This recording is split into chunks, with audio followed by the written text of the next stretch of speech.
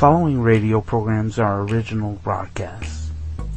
While enhancements have been made to the audio for clarity and listener enjoyment, no other edits or modifications have been made. The listener may hear advertisements and notices for tobacco products, alcohol, food, and or services that may no longer be available, nor are they endorsed by Whose Blind Life Is It Anyway? Listener discretion is advised. Hey everybody, it's Pepsi Mama here welcoming you to another episode of Arts. It's our Christmas episode. We're going to be doing 3 of them. And sitting here with me is my cohort, Victor Gouveia. He's actually going to be participating with me this time. And so we hope you enjoyed the show. I've tried to pick out a good variety of stuff. And we hope that you like what you hear. And if you do, you can listen to our show on internet, YouTube, Facebook, and Twitter live. Our Twitter feed is at BlindWhose, BlindWhose. Facebook and YouTube is Whose Blind Life Is It Anyway? And but if you don't have time to listen to us live or whatever, you can find us on just about any podcast feed that you like to use. I'd be surprised to find one that's not there. Well, I can't get on Audible. Oh, I keep forgetting about Audible. Sorry. Yeah, I can't get on Audible. They won't let me. I tell you what, folks, I'm going to get in trouble for lying. But if you want to write to me with suggestions, comments, requests, or what have you, even a complaint or two, but I hope there won't be too many of those. But you can write to me at afternoonradiotheatersunday@gmail.com. So it's Afternoon Radio Theater Sunday, SUNDAE, like the ice cream. If you want to email me. On with the show. The first one that we have for you is one that most everybody loves, because these 2 guys are just nutso. Abbott and Costello. Got my tongue wrapped around my eye teeth. Abbott and Costello. That's kind of like the other day when Andy Griffith asked Barney Fife if he could sing a cappella.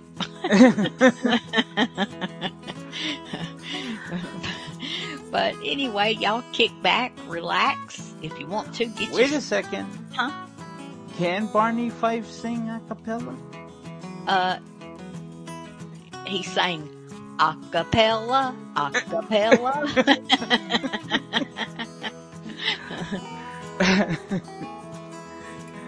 I didn't think he had it in him. Oh, well, trust me, he can't sing, but, but just speaking of that though, I don't really know if Don Knotts could actually sing or not. Now, it did show on one of the shows, them harmonizing together. So I think the real Don Knotts might have had a little singing talent, but trust me, Barney Fife did not. You know, I just can't picture him singing. No. Well, he won't sing anymore because he's dead, but, you know. Well, yeah, true. That is true, yeah. Just like my Jack Benny. In any case, let's move on to Abbott and Costello. All right. Crank her up. The Abbott and Costello program. The Abbott and Costello program, with a modern rhythm of Will Osborne's orchestra, Iris Adrian, our singing star Connie Haynes, and spotlighting that chunky, chubby little cherub who, when caught asking a neighbor lady to take her shoes off because his Uncle Artie Stebbins said she had crow's feet, calmly said, "I'm in my bed!"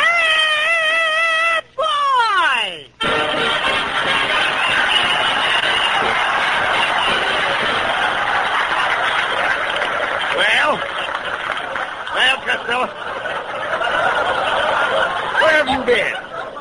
Why weren't you here fixing up the house for the party tonight? Oh, hey, Abbott, I had to get down to jail to get my landlady out. You know, Mrs. Satchel Puss? Yeah. I had to get her out on bail. What do you She mean? got arrested for shoplifting. They finally caught her. I thought she was too smart to get caught. Well, she made a mistake. She stole an alarm clock and hid it in her bustle. Well, how did they catch her? Her bustle went off at 7:45. Look, never mind your landlady. Did you send out the invitations for the party? Oh, yeah. I got them right here. Look what it says. What is it? Lou Costello invites you to a Christmas party to be held at his home, BAPOB. B-A-P-O-B. Yep. You mean RSVP. Oh, no, I mean BAPOB. Bring a pound of butter. Oh, boy, what a party I'm going to have. My Aunt May will bring her cranberry sauce. That's her specialty. Aunt Catherine will bring her plum pudding. That's her specialty. And Aunt Eva will bring her 14 children. That's a nice family. Yeah. Look, forget about your relatives for a minute, Lou. Yeah. Did you remember to get souvenirs for everybody? Oh, souvenirs. Yes. Yeah, I'm having favors for the girls. At 12 o'clock, I'm going to turn the lights off. All right. Any favors for the men? What do you call turning the lights off? Look, Costello, who did you invite besides your relatives? Oh, a lot of movie stars. And I invited Lana Turner. And she kissed me. Lana Turner kissed you? The smoke isn't coming out of my ears for nothing. Look, Costello, how about the tree? Did you get a tree? Did you get a tree? Oh, did I get a tree? I got the biggest Christmas tree you ever saw. Well. I just got through putting it in the living room. You did? What a tree! It's 6 feet higher than the ceiling. Well, it's a shame to have to cut the top off. That's the way I felt about it, too. Oh, sure. So I cut a hole in the ceiling. You cut a hole in the ceiling of our living room? Yeah, this will be the first Christmas we ever had a tree in our bathroom. Croc said, look, what kind of a tree did you get? Is it a fir? Oh, yes, it's one of those... What did you say? I said, did you get a fir? No, I got a tree. Oh, stop this silliness. I want to see your fur. See my fur? Certainly. What am I, a silver fox? No. I'm not talking about fur, F-U-R. The fur I mean has an eye in it. Oh, the fur has an eye in it? Yes. Just one eye? Certainly there's just one eye in fur. Must be I, J. Fox. No, look. Please, stand still when I'm talking to you. Yes, sir. I'm talking about a fir tree. Mm-hmm. Now, will you quit talking about the fur with you in it? You doesn't belong in the kind of fur I'm talking about. I doesn't belong in that kind of fur? Oh, yes, I belongs in it, but you doesn't. Why should you belong in fur if I doesn't? I happen to look better in fur than you do. I'm prettier than you. I'm cuter than you. You bad boy. No remarks. You bad boy. Never mind. I'm trying to find out what kind of a Christmas tree you got. Look, wait a minute. Here, I've got it. What kind of bark did it have? What kind of bark? Yes. Didn't you notice the tree's bark? No, I have my earmuffs on. No. Bark. Oh, bark. Yes. No. That fella, the bark of the tree is the outer coat. Did the tree have a rough coat? No, but the girl who sold it to me had on a smooth sweater. No, look. And no time for singing, please. The bark is the coat. Yeah. You find it on the trunk of a fir tree. A tree has a trunk? Oh, of course. That must be where he keeps his coat and fur. No, Costello, I'm going to try to explain it to you. Now, Yes, you would, yeah. all Christmas trees belong to the pine family. Oh, no, they don't. Oh, This yes. Christmas tree belongs to me, brother. Now, wait a minute. Let the Pine family get their own tree. Forget the pine family, Costello. I don't think you know anything about trees. Who don't? You don't. I do. I raise my own trees. Did you seed them yourself? Did I see them? Yes, I asked you, did you seed your own trees? Yes, I seed them every day. I seed them this morning. I seed them last night. You can come over and seed them anytime you want. How can I seed them when you seeded them first? Look, Abbott, what have I done in front of my house? Trees? Did you see them? No. Did I see them? Yes. In other words, you looked at my trees, but you didn't see them. That's right. Let me smell your breath. I don't know why I spent time with you. I was trying to tell you about the pine tree. We get tar from pine. We get what? Tar. Haven't you ever heard of pine tar? No, but I heard of a tree tar. Tree tar? Yeah, clang, clang, clang, went the tree tar. Clang, clang, clang, went the tree tar.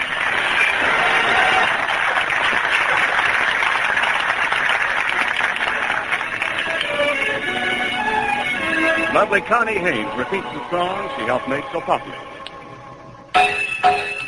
With my high starched collar and my high top shoes and my hair high up on my head, I went to lose a jolly hour upon the trolley and lost my heart instead. With his light brown derby and his bright green tie, he was quite the handsomest of men. I started to yen, so I counted to 10, then I counted to 10 again. Clang, clang, clang went the trolley. Ding, ding, ding went the bell. Zing, zing, zing went my heartstrings. For the moment I saw him I fell. Chug, chug, chug went the motor. Bump, bump, bump went the brake. Thump, thump, thump went my heartstrings. When he smiled, I feel the car shake. He tipped his hat and took a seat. He said he hoped he hadn't stepped upon my feet. He asked my name, I held my breath. I couldn't speak because it scared me half to death. Buzz, buzz, buzz went the buzzer. Flop, flop, flop went the wheel. Stop, stop, stop went my heartstrings. As he started to leave, I took hold of his sleeve with my hand, and as if it were planned, he stayed on with me, and it was grand just to stand with his hand holding mine to the end of the line.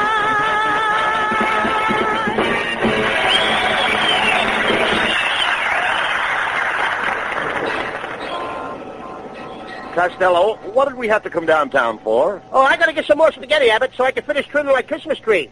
I couldn't find any tinsel this year, so I'm trimming a tree with spaghetti. And boy, does it look beautiful. Oh, what's beautiful about trimming a tree with spaghetti? Every time I plug it in, the meatballs light up. Yes, I do. Go with that silliness again.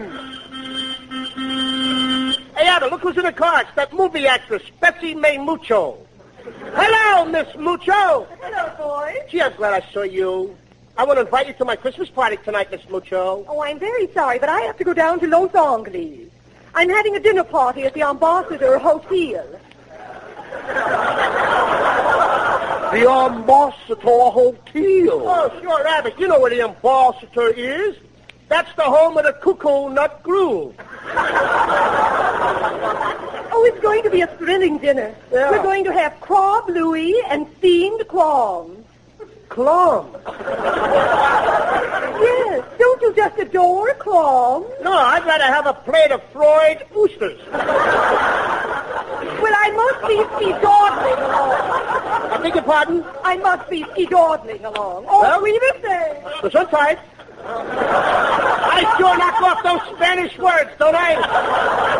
Well, that's one turn down for your party. I don't care, Rabbit. I don't care if she don't want to come. Well, Here comes my girlfriend Lena Genster. She'll come to my party tonight. She's madly in love with me.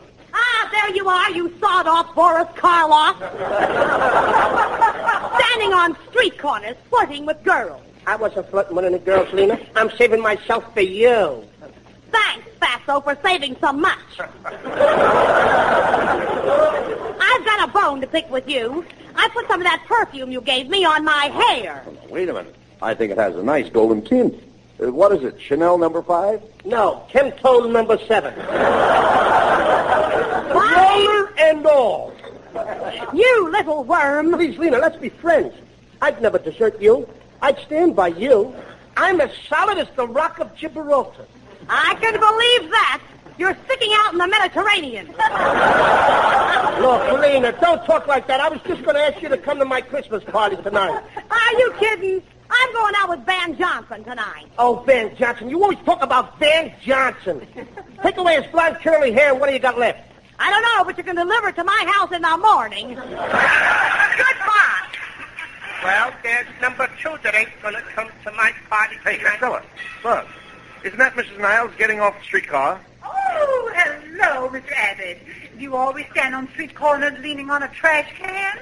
Oh, that's Costello. I didn't recognize him.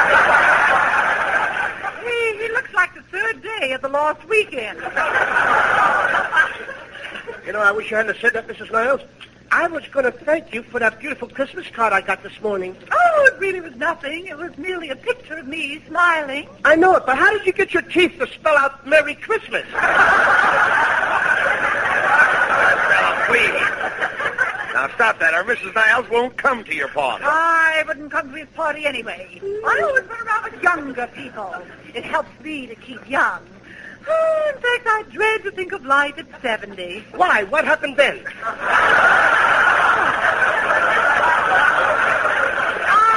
had enough of you. Goodbye. Well, it looks like you're not going to have any party. That's the third turn down you've had. I don't care, Rabbit. Let's go home. I'm going to call up some of my other friends. I'll get somebody to come. Here, come on, let's grab this cab. Cabby, drive us to North Hollywood. North Hollywood? What's the matter with Glendale? There's nothing wrong with Glendale. I don't live there. Oh, Glendale ain't good enough for you, huh? Go on, Costello. Say it. Glendale is a one-horse town. Glendale ain't a one-horse town. Oh, then why did I lose my job with the city street department? Go on. Don't stand there. Say it. Tell people I'm not a citizen of Glendale. Go on, say I never even voted. You voted. You voted. You voted. 3 times, huh? Go on, start a rumor. Tell everybody I got paid when I voted. Melonhead, you didn't get a cent for voting. Oh, the $6 they gave me was for a dog license. Oh, now I'm a dog, huh? Tell everybody I'm a dog. Throw me a piece of liver. I wouldn't throw you my liver. What's the matter with your liver? All right, you tell me what's wrong with my liver. Get a load of this punk. Now, he wants me to go to school for 4 years, study day and night to be a doctor, just so I can tell him what's wrong with his liver. Melonhead, I don't want you to go to school. Oh, you want me to be a moron like you? Please, fellows, this is the Christmas season. Remember, peace on earth. Yeah, Melonhead, why do you have to pick on me like this? Yes, Melonhead. Haven't you ever heard of the expression, turn the other cheek? Boys, you're right. I feel sorry for everything I said here tonight, and I'd like to turn the other cheek so I can feel the humility. Costello, will you please slap me? You mean that? Yes. You mean... Oh, I slapped you before I should, didn't I? It's all right. Yes, slap me. Okay.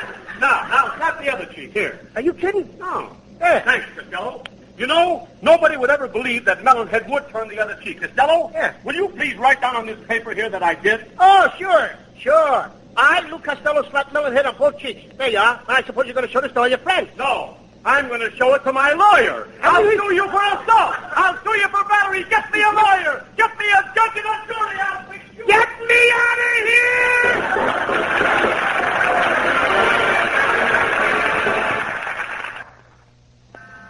Well, Costello, it's 12 midnight.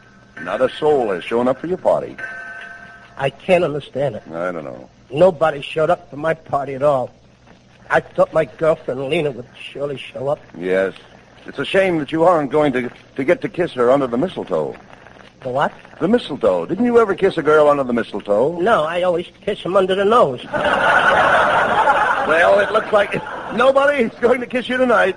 Yes, Abbott. All my friends have deserted me. I'm just a failure. Ah, no, you're not, Costello. You're a big success. No, Abbott, I'm just a complete flop. No, you're not, Costello. You're a great guy now. No, Abbott, I'm just a sawed-off, little, ugly-looking dope.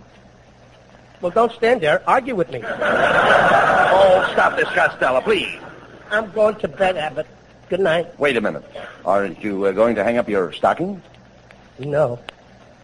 Santa Claus won't even come here. Now, that's wrong, Costello. Santa Claus loves everybody. He doesn't love me, Abbott. He don't.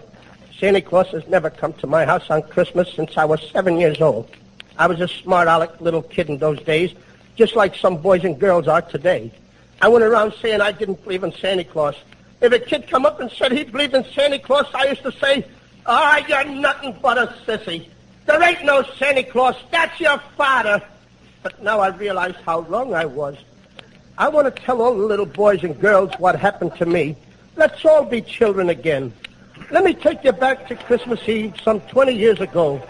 I'd been out all day playing with my friends Chowderhead Abbott and Skinny Niles. It was a beautiful Christmas Eve. snow was falling, and you could see the lights on the Christmas trees and all the houses. Dreaming of a white Christmas, just like the one we used to know.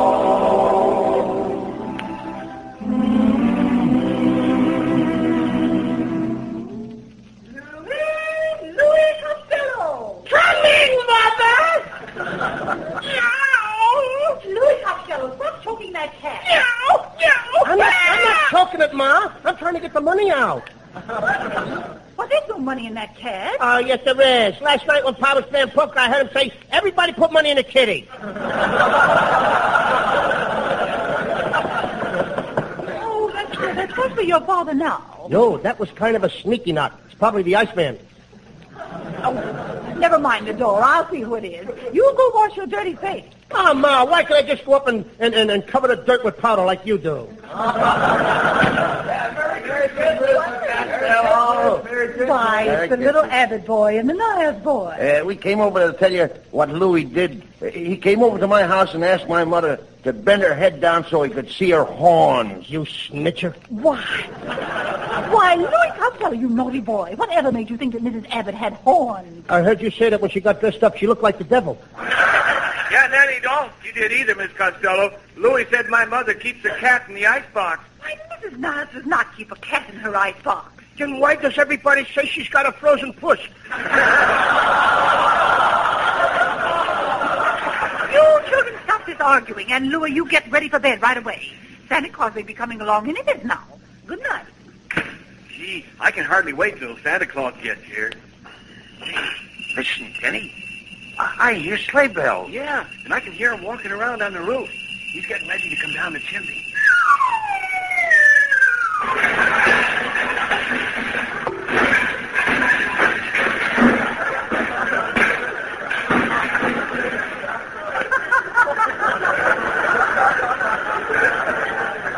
Who built that fire in the fireplace?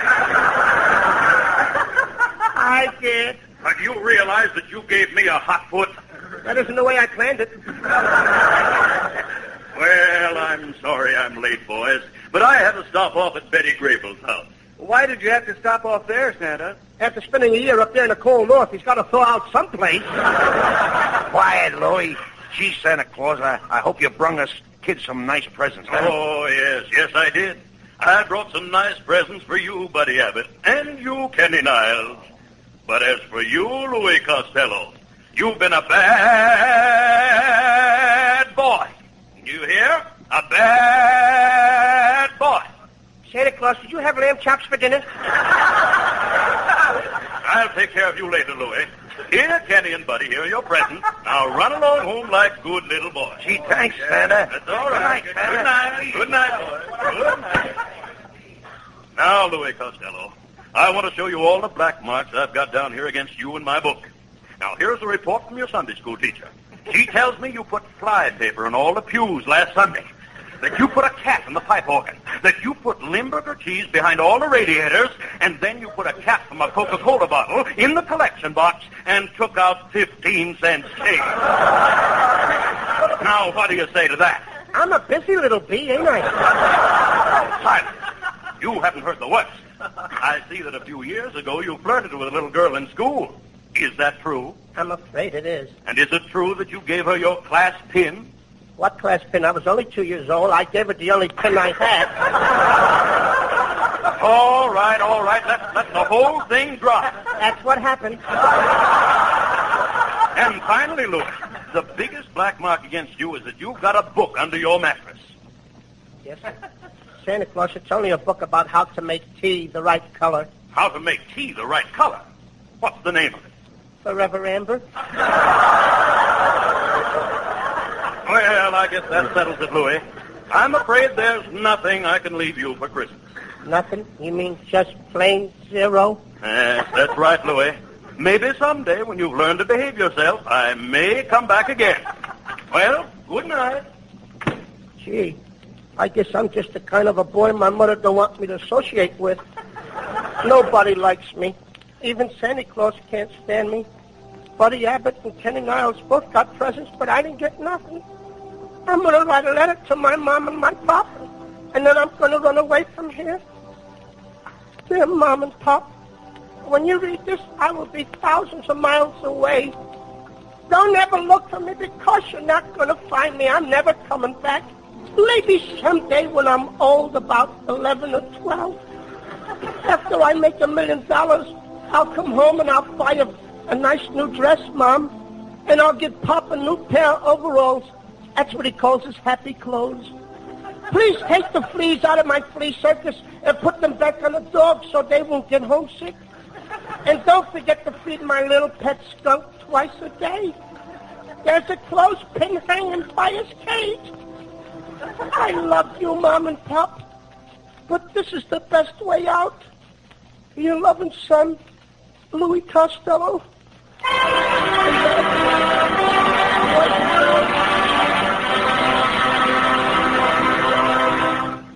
Boys and girls, that happened over 20 years ago, and Santa Claus has never come back to see me to this day.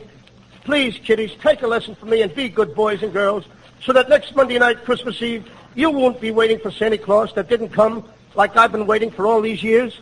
Oh, come, Lou. I guess we'd better go to bed. Well, look, the Abbott, it's Lena, and Connie Haynes, and it's Melonhead, and Ken Isles. Oh, boy, you all came to my party. Yes, and I'm here too, Louis. Santa Claus, you finally came, and you even brought your horse with you. What horse? It's me. Pardon me, Mrs. Niles. Gee, I didn't dream that anything like this was going to happen. I thought that nobody cared about me anymore. I was dreaming of a slight Christmas.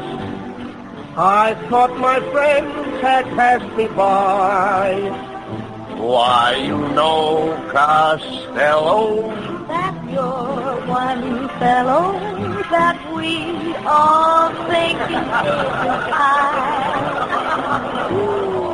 You are loved by both the kids and old folks, though you have whiskers on your jokes.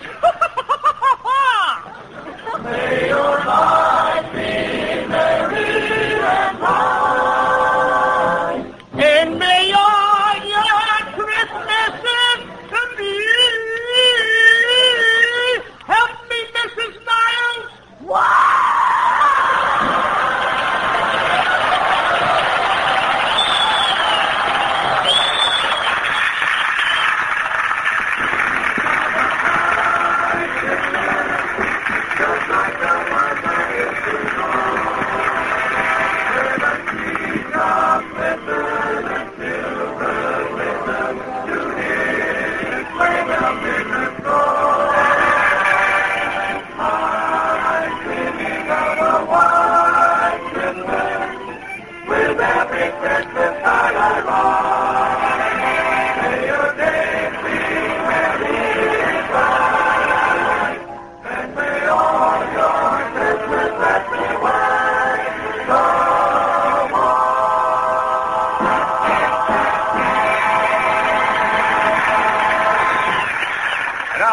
Bud and Lou with the final word.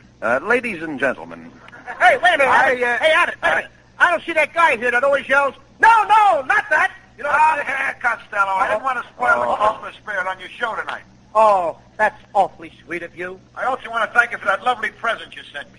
That's the best game I ever played. Game? I didn't send you any game. I sent you an autographed picture of myself. How do you like that? My wife and I sat up all night trying to pin a tail on it. Good night, folks. A Merry Christmas to everybody. Yes, Merry Christmas to everybody. And don't forget to buy another Victory Bond at your local theater. Merry Christmas to everybody in Patterson, New Jersey. The Abbott and Costello Show will be back at this very same time next week. Don't miss it. This is Ken Niles in Hollywood, wishing you all a pleasant good night.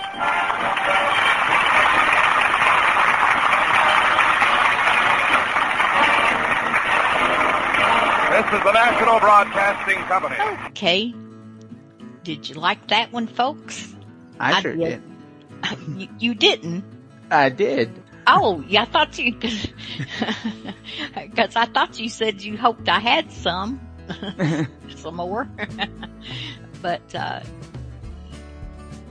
the next one that we're going to do for you is, I just love these guys, Amos and Andy. And they've got several Christmas shows that they do, but the one that I picked is their annual Christmas show. And so I have fun with it. Andy, did you hear that? Come on, will you? Did I hear what? That whistle. That's the Rinso White whistle. And Rinso means us. That's right. Rinso gets clothes Rinso White, and Rinso presents the Amos and Andy Show with their guests for tonight, the Paul Taylor Chorus.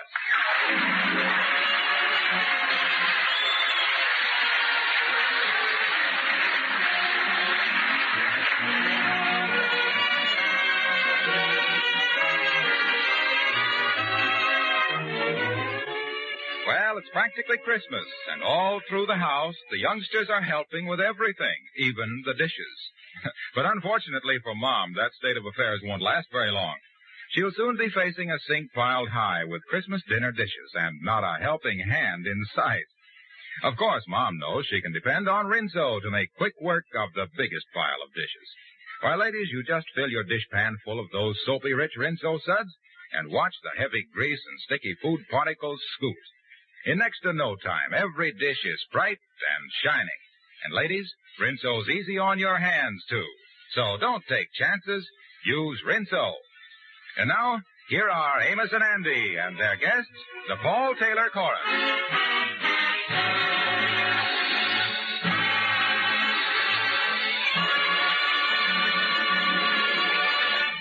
It's the Saturday before Christmas. The morning crowds are milling about Lenox Avenue in Harlem doing their last-minute shopping. Andy is out with Amos's little girl, Arbadella, on their annual Christmas tour of the department store windows. Right now, they're looking at a little doll in one of the windows. Yeah, that sure is a pretty doll, Arbadella. Yes, that's the one I wrote and asked Santa Claus to bring me. But Daddy said I wrote the letter too late. You see, I only wrote it 2 days ago. Yeah, well, that ain't giving Santa Claus much time. You gotta write him before that. Isn't she pretty, though, Uncle Andy? Yeah. Daddy said Santa Claus would bring it to me next Christmas. Oh, sure. You see, that'll give him more time. We're having a good time today, ain't we, Uncle Andy? I like being out with you. Yeah, and I like being out with you, too, Arbadella. But I guess we better be getting on home now. Do you think Mommy and Daddy will be home yet? Oh, yeah. They say they'd be home at 12. Uncle Andy, let me just look at the doll once more. Oh, sure, honey. She's beautiful. She's a talking doll, too. Yeah, there's the best ones, all right. That sure is a pretty dress she's got on. But when Santa Claus brings her to me next year, I'm going to make her a lot more pretty dresses. Pink ones. I can hardly wait till next Christmas.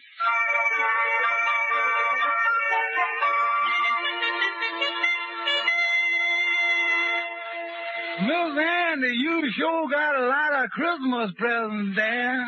Yeah, Lightning, I wants to get them all wrapped up now, too, so I ain't got to do it this afternoon or tonight. Now, what is that one you got there, perfume? Yeah, for one of my girlfriends. You know, Sadie Blake. She like that sweet-smelling stuff, all right, don't she? Well, she oughta. This is genuine imported French perfume. Oh, look at this. They done left the price on there. 25 cents. Hey, you got a pencil, Lightning? Yeah, sir, but I ain't got no rubber on the end of it. Well, I don't care about no rubber. I just wants to put 2 in front of that and make it 2 1/4. You see, Lightning, if Sadie don't like the perfume, she'll be crazy about the price. Yeah, sir. What you got in this package here, Miss Andy? Oh, them are some handkerchiefs that I'm going to give to that other gal friend of mine, Evelyn Bennett. But wait a minute, Miss Andy. These has got a C embroidered up in the corner. Yeah, well, last year I was going to give them to that gal Carmen that I was going with, but we done busted up 2 days before Christmas. Now, well, with the letter C on there, I don't see how you can give them to Evelyn Bennett. Yeah, well, I thought of that. So for the last 3 weeks, I've been calling her Cookie.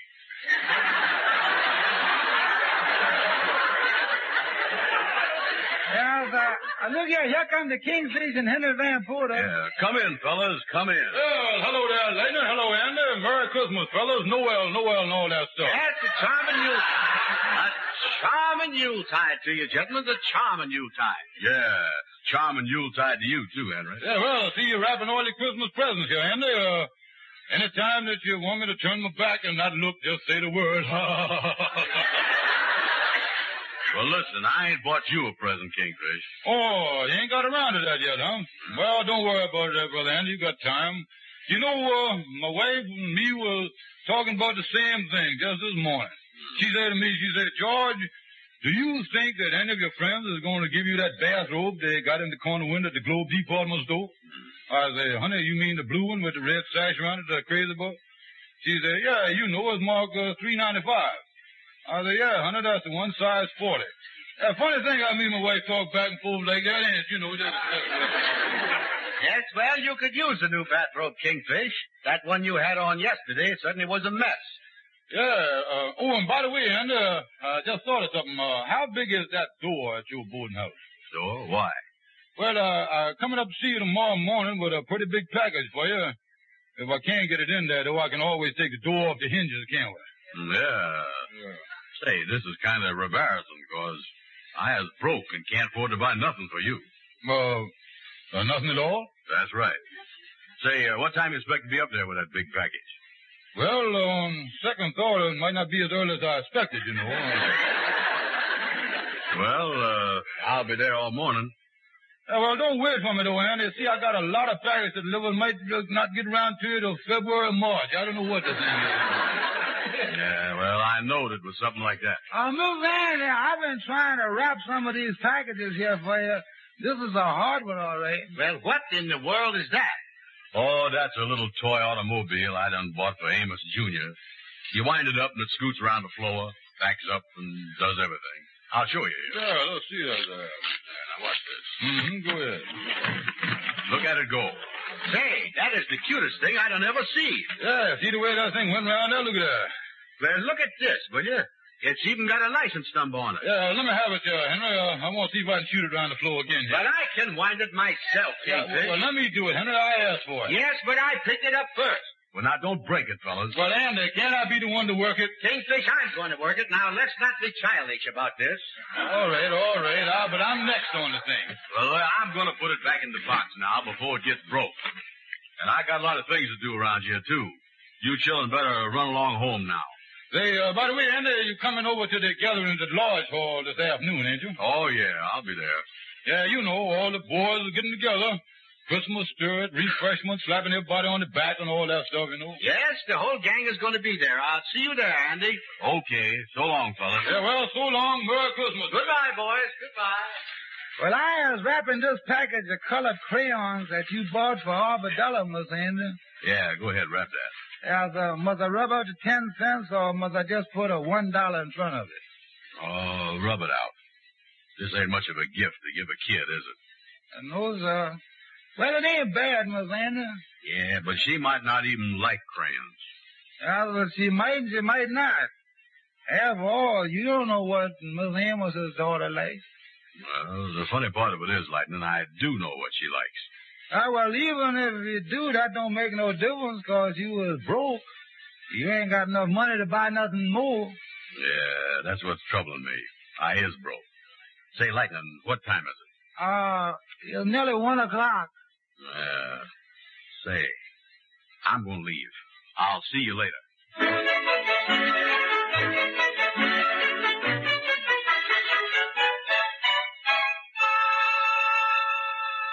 Did you want to see me? Yes, I guess so.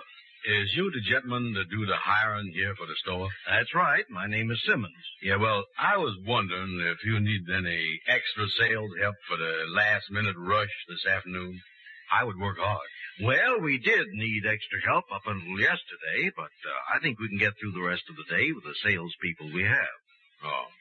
Well, thank you just the same, mister. Oh, wait, just a minute. Yes, sir. Maybe you can do it.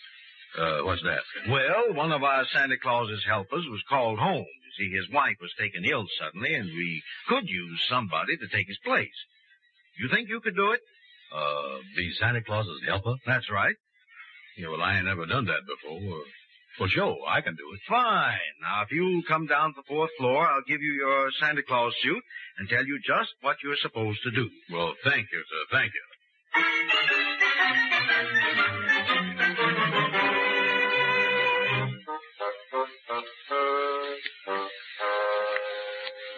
Well, Mr. Brown, that Santa Claus suit seems to fit you as well as the man who worked here before. Yeah. Help me button the thing up, will you, Mr. Simmons?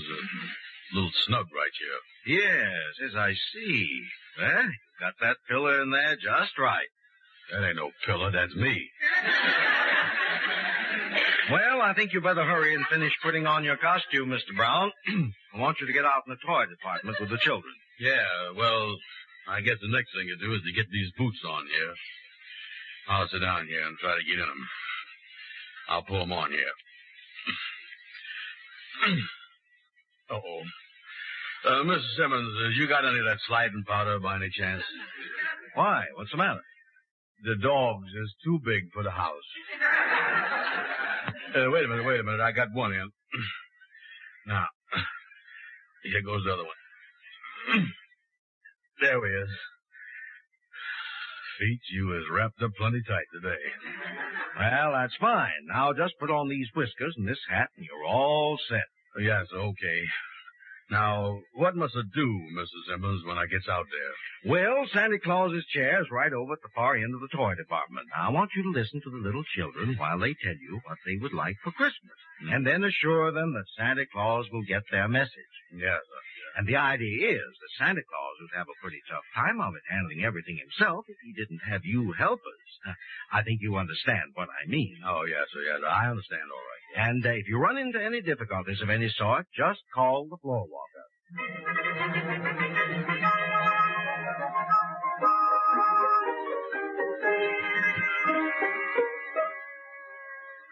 All right, Sonny, you was next. Come right up here now and sit on Santa Claus's lap. That's the boy. Now, tell Santa Claus, what do you want for Christmas? I want a G-Man badge and a gun. A G-Man badge and a gun. Yeah, well, what's your name, Sonny? Oliver Griffith. Oliver Griffith? Well, is you done been a good boy all year, Oliver? Yeah, sir. Yeah, well, I could have seen that without even asking. You was a nice little fella. I bet you drinks up all your milk at every meal, don't you? No, I don't. You don't? No. Well, you drink part of it, though, don't you? I don't drink none of it. None of it, huh? No.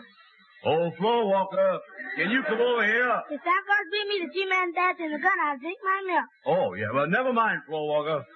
Oh, that's a good little boy, Oliver. Now, you just hang up your stocking and everything gonna be all right. Oh, thank you, Santa Claus. Come on, Oliver. Am I next? Yeah, you is next. My, what a nice little girl. Sit right here on my knee. Now, tell me, what is your name? Henrietta Lewis. That's a pretty name, too. And that's a pretty little dress you got on there. The mama made it for me. See the ribbon? Yeah, that's good, all right. Henrietta, you was one of the sweetest little girls I'd ever see. Now, tell me, what do you want for Christmas? A football. A football? Yes, and a 2 chest and a drum. 2 chestnuts. Well, what do a little girl like you want with them things? Oh, I don't want them for myself. Oh, well, who does you want them for? My little brother. Your brother? Yes, you see, he's sick in bed, and he couldn't come down here, and I don't want you to forget him. Oh, well, that sure is sweet of you, Henrietta. And I can tell you right now that Santa Claus is going to take care of him. Thank you. Merry Christmas, Santa Claus. Merry Christmas, honey. Hey, quit shoving. I'm next. No fighting there now, boys. No fighting. Take it easy. I tried to push in ahead of me. I'm next, ain't I, Santa Claus? Yes, sir. Yeah, Sonny. What's your name? Percy Carter. Percy, huh? What you want for Christmas? I want a machine gun. Do I get it? I'll see what I can do about it and all that stuff. I want a wallet, too, with a picture of Humphrey Bogart in it. Yeah, well, I'll work on that, too. Who's next? Wait a minute, Santa Claus. I ain't through yet. I want to ask you something. Yeah, well, what is it, Percy? Last year, I asked you for a pair of skates, and I didn't get them. What goes? Well, you got a lot of other stuff, though, didn't you? Yeah. I got a necktie, some socks, and a couple of handkerchiefs. But who wants that stuff? Well, better luck this year. All right, who's next? Wait a minute. I got more stuff to ask you. Oh. In that workshop up north where Santa Claus makes all his toys, Yeah. what kind of country is that? Country? Well, it's just, it's nothing but ice and snow and ice, all stuff like that. No trees or nothing? No, just ice and snow. Then where does Santa Claus get the apples and oranges he puts in the stockings every Christmas? Floor Walker. Oh, forget it. Yeah, all right. Thank you, son. Who's next? I am, Santa Claus. Oh, step right up, Sonny. Step right up. Yes, sir. And what's your name? Jimmy Watson. And what is a baseball glove, a punching bag, a watercolor set, a ring toss, a fountain pen, a Mickey Mouse wristwatch, a cowboy suit, a telegraph set, a bicycle bell, a flashlight, and a baby sister.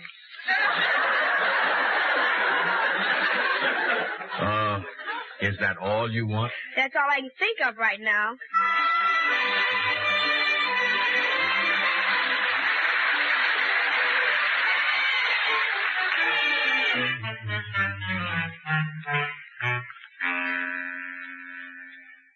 Well, you look a little worn out, Mr. Brown. Oh, yes, sir. I is a little tired. I never talked to so many kids in all my life. But you know something? Today is really cute, though, you know it? Well, you did very well. All the children seemed very happy, and the parents were just standing there beaming. Yes, I see that. Thank you, sir. Yeah, we certainly appreciated having you here this afternoon. Yes, sir. Well, to tell you the truth, I enjoyed it, too. And, of course, you know I done it for a special reason. Yes, and here it is, Mr. Brown. I had the stock boy take it out of the window. The talking doll.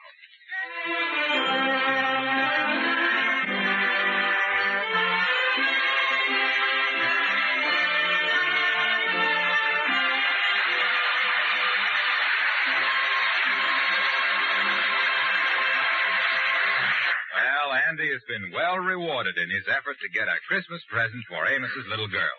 We'll hear more about it in just a moment.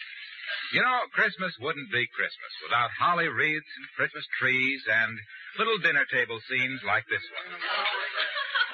Oh, boy! Turkey!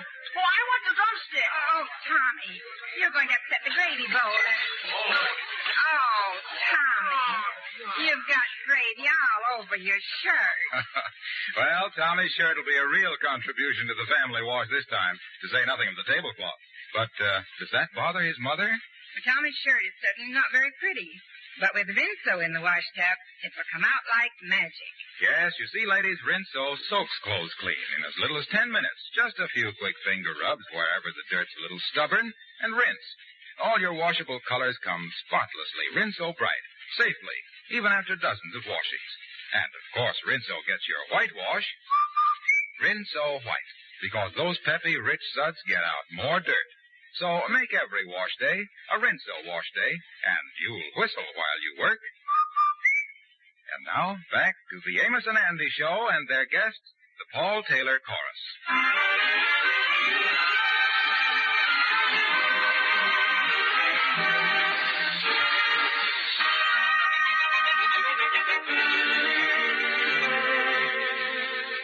Well, it's Christmas Eve. Andy has just arrived at Amos's with an arm full of packages.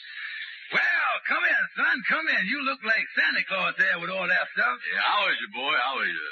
Say, that tree looks good. Yeah, pretty, ain't it, Anna? Sure is. Wait a minute. Let me lay these packages down here on the sofa. Yeah, tell me this. You making the rounds now, huh? Oh, yeah, making the rounds, spreading good cheer and all that stuff, yeah. Boy, that is a pretty tree.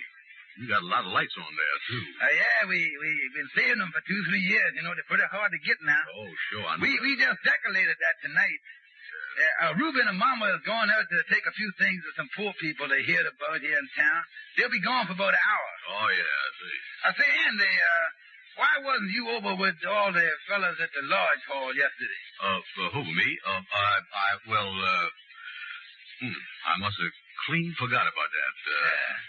Well, Amos, I'll leave these packages right here. All of them? Oh, sure. Here's one for Ruby. Here's one for Mama. Here's one for you. And there's a little toy automobile for your baby. Oh, gee, Andy. And here's a package for Arbadella. And listen, Amos. What's that? Be sure and tell her that this one is from Santa Claus. Oh, gee, that's a nice-looking package there for her, all right. Oh, just a little something I picked up. Nothing. Oh, gee, you certainly is a Santa Claus this year, and I ain't never seen a Santa Claus like this. Yeah, well, don't forget. I seen a lot of stuff over at my place from your house. Yeah, well, like I told you, Aunt, it ain't much, but we wanted you to know that we love you and we're thinking about you. Oh, well, Amos, I feel better this year than I ever felt. By the way, when you gonna open up your package? Oh, the kids get up early, and we all get up and start early Christmas morning. And now, don't forget, too, you promised us this morning that you'd be here for Christmas dinner. Oh, yeah, I sure will. That's nice of you, too, because the other two I was figuring on going to didn't work out so good. Oh, it didn't, huh? No. Yeah, well, we want you here, Andy, so you count on it. Yeah, well, that's swell. Well, I gotta get going, son. I gotta run around, drop in on 2-3 people, say hello to them. Yeah, well, okay, son, and I'll see you tomorrow. And thanks a lot for the present. The show was nice of you, Andy. Oh, nothing at all. And say Merry Christmas to Ruby and her mama for me and the kids. Yes, I will, Andy. I'm going on back with Arbadella now. Yeah, well, so long, Amos. So long, Andy, so long. Bring forth the royal diadem and crown him Lord. Well, honey, you was all in bed, ain't you? Daddy, can I turn on the little radio for a minute before I go to sleep? Yeah, well, just for a minute or two, I'll snap it on for you. There he is. Now we let it warm up a few seconds. We don't want to wake up baby. Oh, music never wakes him up, Daddy. Yeah, well, now, let me straighten your covers out a little, honey. Tell me this, did you said your prayers? Mommy heard my prayers before she went out, Daddy. Yeah, well, that's The good. Paul Taylor Chorus continues with the Lord's Prayer. Well, now, get under the covers. Daddy, could you get some Christmas music on the radio? Why, darling, this is the very best Christmas music you could get. They're going to sing the Lord's Prayer. I've been saying the Lord's Prayer with Mommy. She's been teaching it to me. Yeah, I know she is. What does the Lord's Prayer mean, Daddy? Well, it means an awful lot, and with the world like it is today, it seems to have a bigger meaning than ever before. So what does the Lord's Prayer mean, Daddy? The Lord's Prayer? Well, darling, I'll explain it to you. Well, will you, Daddy? Yeah, now, you lay down there, that's right, and listen. Now, the first line of the Lord's Prayer is this. Our Father, which art in heaven. That means Father of all that is good, where no wrong can ever dwell. Then it says, hallowed be thy name. That means, darling, that we should love and respect all that is good. And then it says, thy kingdom come, thy will be done, in earth as it is in heaven. That means, darling, as we clean our hearts of all hate and selfishness and fill our hearts with love, the good, the true, and the beautiful, then this earth where we are now will be just like heaven. That would be wonderful, Daddy. Then it says after that, give us this day our daily bread. Now that means, honey, to feed our hearts and minds with kindness, love, and courage, which will make us strong for our daily task. Then after that, the next line of the Lord's Prayer is this, honey. And forgive us our debts as we forgive our debtors. Do you remember the golden rule? Yes, sir. Well, that means that we must keep the golden rule and do unto others as we would want others to do unto us. And then it says after that, and lead us not into temptation, but deliver us from evil.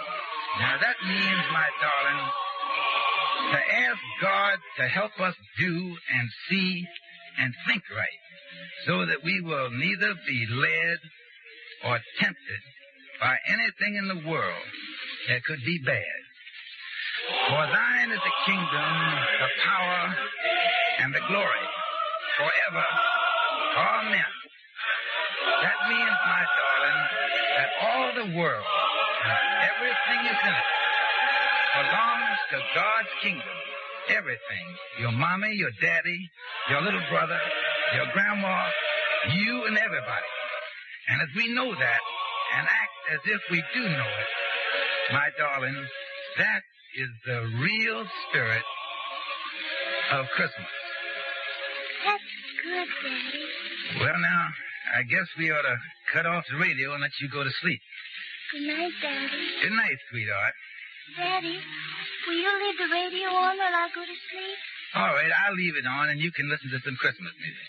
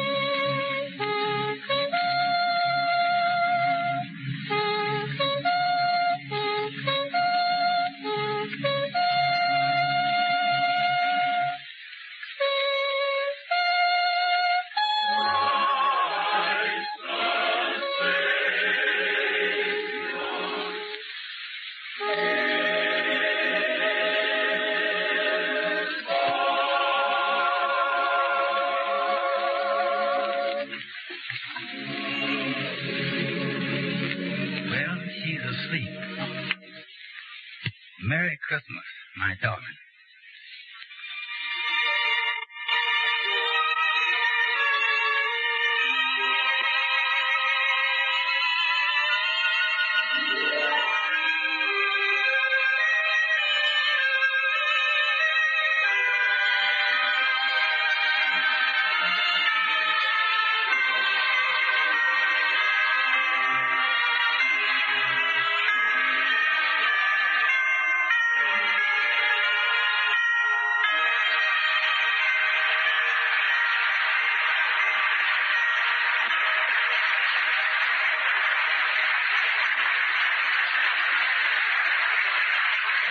Here are Amos and Andy. How do you do, ladies and gentlemen? Hello, folks. On behalf of the makers of Rinso and everybody here, we want to sincerely wish you a very happy Christmas. We know that to many of you it won't really seem like Christmas this year with your loved ones so far away. But there are many things to be grateful for. And we hope and pray that a year from now, we will all be able to celebrate a Christmas when there is really peace on earth. Good night, folks. Merry Christmas.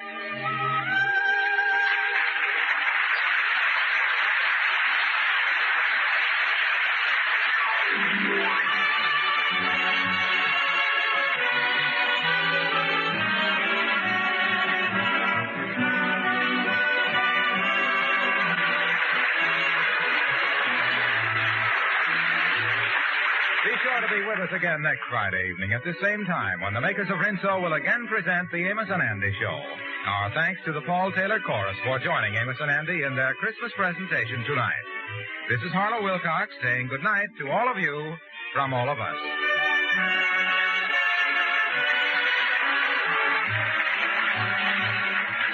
This is the National Broadcasting Company. If y'all will remember, back in the comic book days, do they even do comic books nowadays? Yeah, they do. Oh, okay. No one will ever get rid of paper books. At least I hope not. Well, I never was able to read comic books, so I didn't know if they were still in existence or not. Well, they're digital now, but they do have a paper version. But anyway, this show, Archie Andrews, he was a comic book character. And, but in the 70s, they made a TV show from him. But this is his radio show. And, well, there's a TV show now called Riverdale. Oh, okay. I didn't know that. Yeah.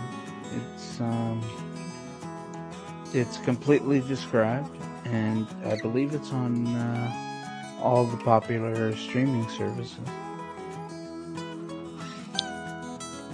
I'll have to talk to you about that later because I'm not on any of them except.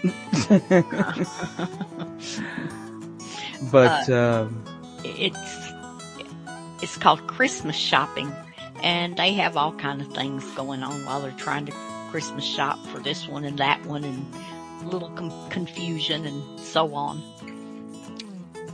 So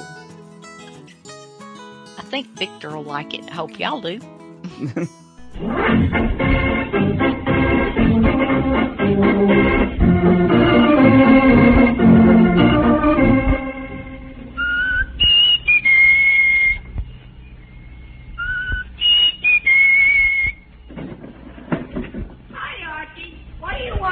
Come on out right away, Jughead. It's a matter of life or death. Relax, Archie.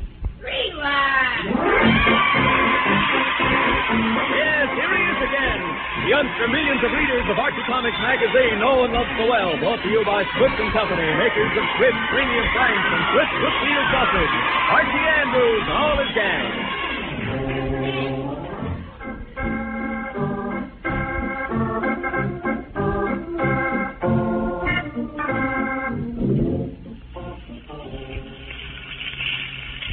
Listen. Hear that, folks? You're listening to the actual sound of two delicious links of Swift Brookfield sausage sizzling in the skillet. A sound that's an appetizing invitation to enjoy America's favorite pork sausage, Swift's Brookfield sausage. In these days, when everyone is conscious of making food go further, Swift's Brookfield sausage makes an ideal meat. For Swift's Brookfield sausage is all meat, and you eat every delicious bit on your plate. Cook it slowly for best results. You'll enjoy every tasty bite of it. Made of carefully selected pure fresh pork cuts that are extra tender and delicious. Swift's Brookfield sausage is then seasoned with rare, delicate spices that give you just the right blend of delicacy and zest you want. Not too spicy, not too mild. Swift's Brookfield sausage is the sausage with the just right seasoning. It's just good reasoning to get the sausage with the just right seasoning.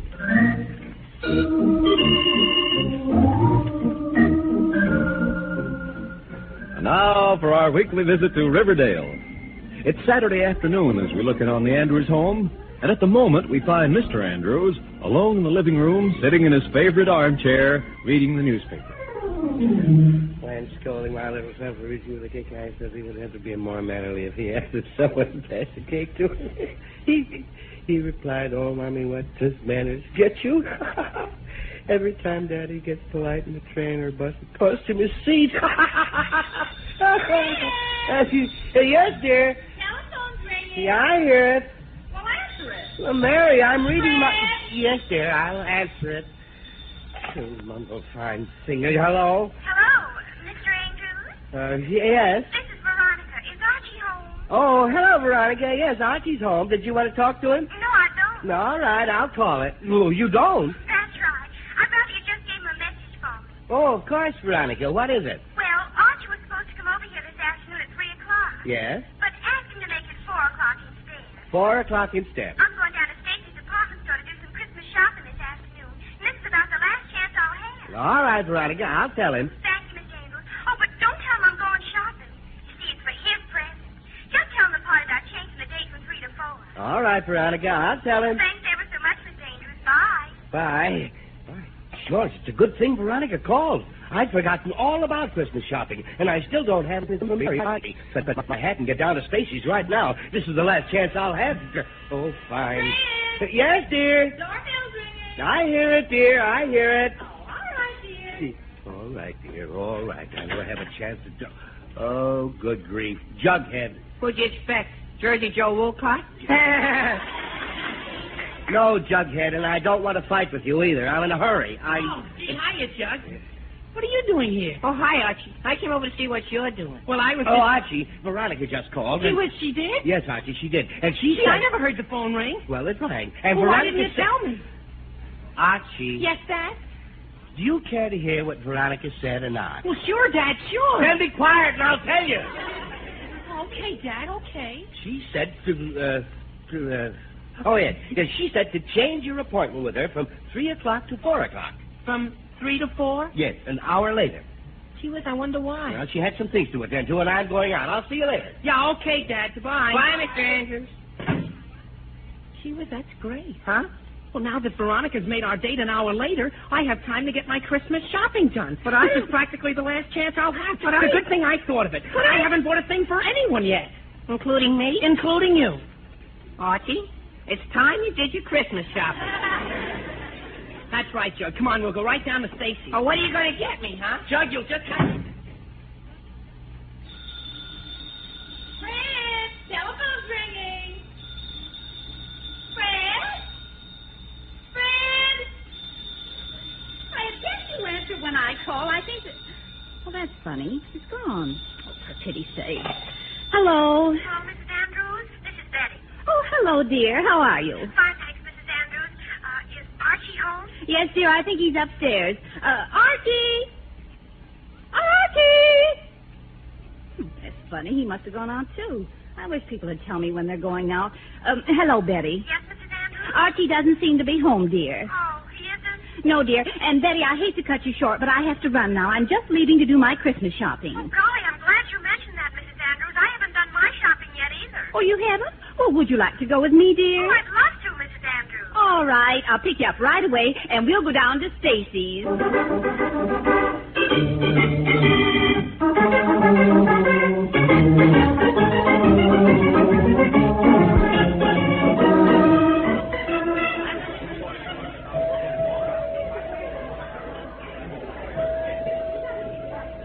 Archie, I never saw such crowds. Yes, Jughead, but when we got in that elevator and everyone started pushing, did you have to push back?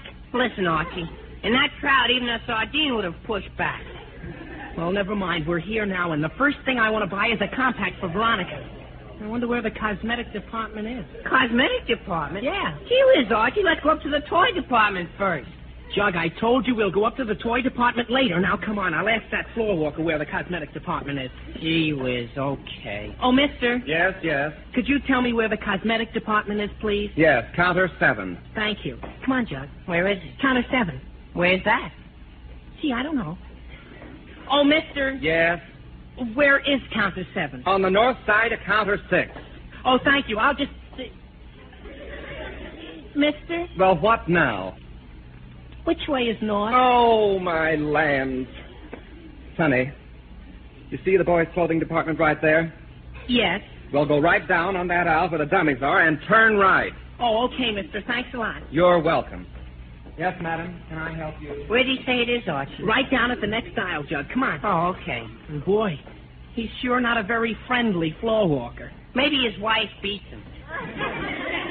I wouldn't be surprised. Oh, what was that? You bumped into that dummy. Oh, gee whiz, I knocked the hat off. For a minute, I thought that dummy was a real person. Wait a second, Jug, till I put the hat back on. Okay. If that floor walker ever saw me fooling around this dummy, he'd probably throw us out of the store or something. Gee whiz. What's the matter? There's Veronica. Veronica? Oh, gee whiz, I don't want her to see me here. She's coming right towards us. Oh, boy. Jug, I'm going to be a dummy. Huh? I'm going to climb up on this platform with the rest of these dummies, and I'll wear this hat. But, Archie, oh, you Judge, can't don't do that. argue. Don't argue. Here. How do I look? You're the most natural-looking dummy I ever saw. Don't be funny, Jug, and put that price tag on me quick. Okay. Here. Attaboy. Now remember, don't give me away no matter what happens. Well, okay, but... What, Jughead? Oh. Hi, Veronica. What y'all doing here? Ooh, just a little shopping. Oh, I am, too. Thank goodness I have most of it done. Oh, that's good. Only thing I still have to get is a gift for Archie. Archie? Uh-huh. But I don't know what to get him. He's such a problem. Yeah, he sure is.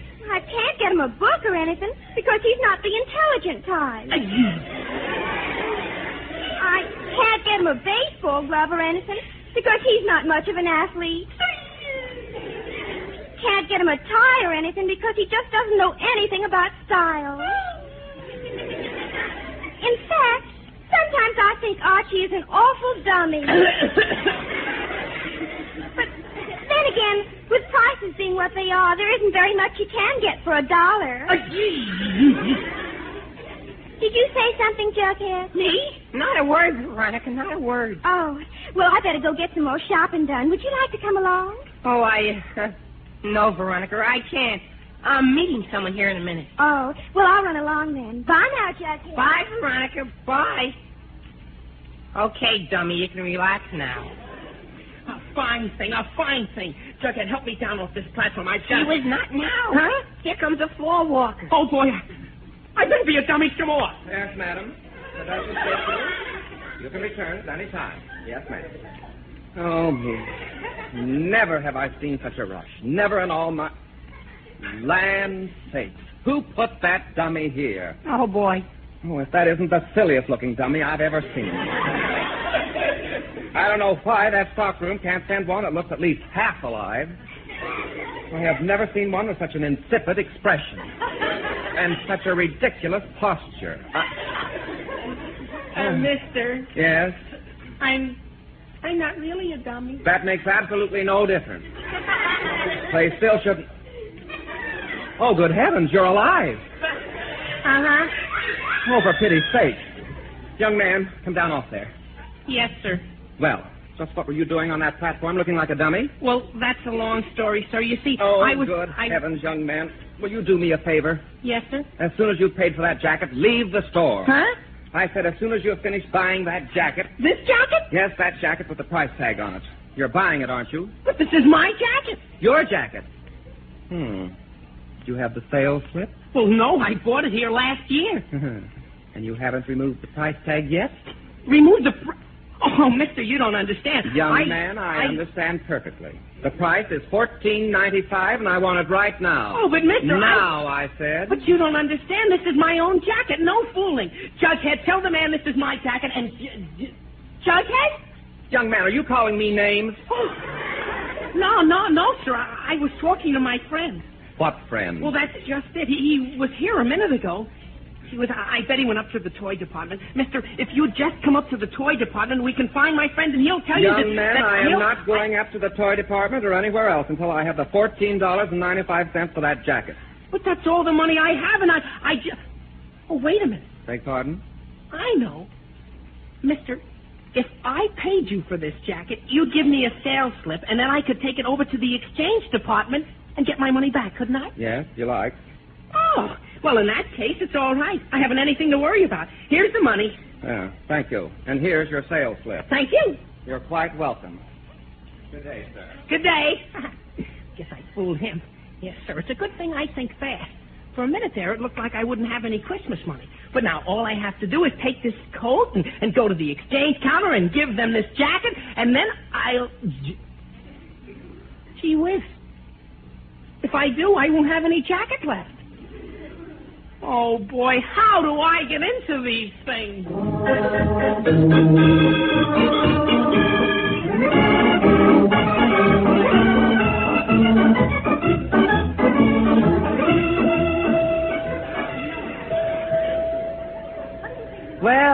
see. First thing I better do is get that bottle of perfume for Mary. Here's the perfume counter right here. Let's see now. What kind should I get her? Well, they certainly have quite an assortment. Chase Me, $25. Hide and Seek, $32. Wallflower, No More, $40. I never smelled anything worth that kind of money. Oh, here's another one. Evening in Riverdale, $10. Well, that's a little better. I think Mary likes this perfume. That's just what I'll get her. Oh, miss, I'll take this bottle. Hey, Mr. Andrews. Well, Jughead, hello. What are you doing here? Oh, hello, strangers. I'm looking for Archie. I thought you were with Archie. Well, I was, but he just... Well, I'm trying to get one of these sales girls to wait on me here, but they're all so busy. Gee whiz. Well, what's the matter? There's Mrs. Andrews. Mary? Where? Right over there. Oh, good grief. If she sees me with this bottle of perfume, she'll know what I'm getting her for Christmas. She's coming this way. Yes, I know. I see her. I'll just duck the bottle in my pocket. There, right in this pocket. Now she sees me. Just a moment, please. Yeah? I saw that. Saw what? Oh. Oh. Oh! Oh, now, mister, you don't understand. You don't understand at all. I don't I? No, you... Did you or did you not just hide a bottle of perfume in your pocket? Well, yes, but... Have you paid for it? Well, no, but... Well, I don't know what you call it, but we call it shoplifting. Yes, of course, it's shoplifting. Oh, now, wait a minute, mister. I can explain the entire thing. Mm-hmm. I'm listening. Well, you see, I've been trying to get one of the sales girls to wait on me, and I just saw my wife over there, and I hid the bottle because I didn't want her to know what I'm getting her for Christmas. Just where is your wife? Well, she was right over... Oh, good heavens, she's gone. Yeah, I thought so. Oh, but she was right there. Jughead, tell the man how we saw my wife. Well, now, where did he go to? Who? Jughead. He was standing right here just a second ago. I don't know where he Mister. Huh? Do you imagine these things very often? Imagine what? Do you have delusions? But I... Spells? Oh, but I spots just... before your eyes? Now, keep calm. No need to get excited. Just give me back the perfume, and we'll forget the whole thing, and you can go right home and lie down. Lie down? But who wants to lie? The perfume, please. Yes, sir, I have it right in my... Oh. Something wrong?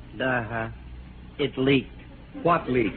The perfume bottle. It leaked all over my pocket. See, it's half empty. Oh, for land's sake. Now you'll have to pay for it. What? That's right. I was going to forget the whole incident, but I can't return a damaged bottle to the counter. Well, I'm certainly not going to pay for a leaky bottle of perfume. Mister, if you're not satisfied with the item, you can take it to the exchange department, but I must be paid for it. But... I said I must. Oh, me. You win. I'll go to the exchange department, but how I get into these things, I'll never know.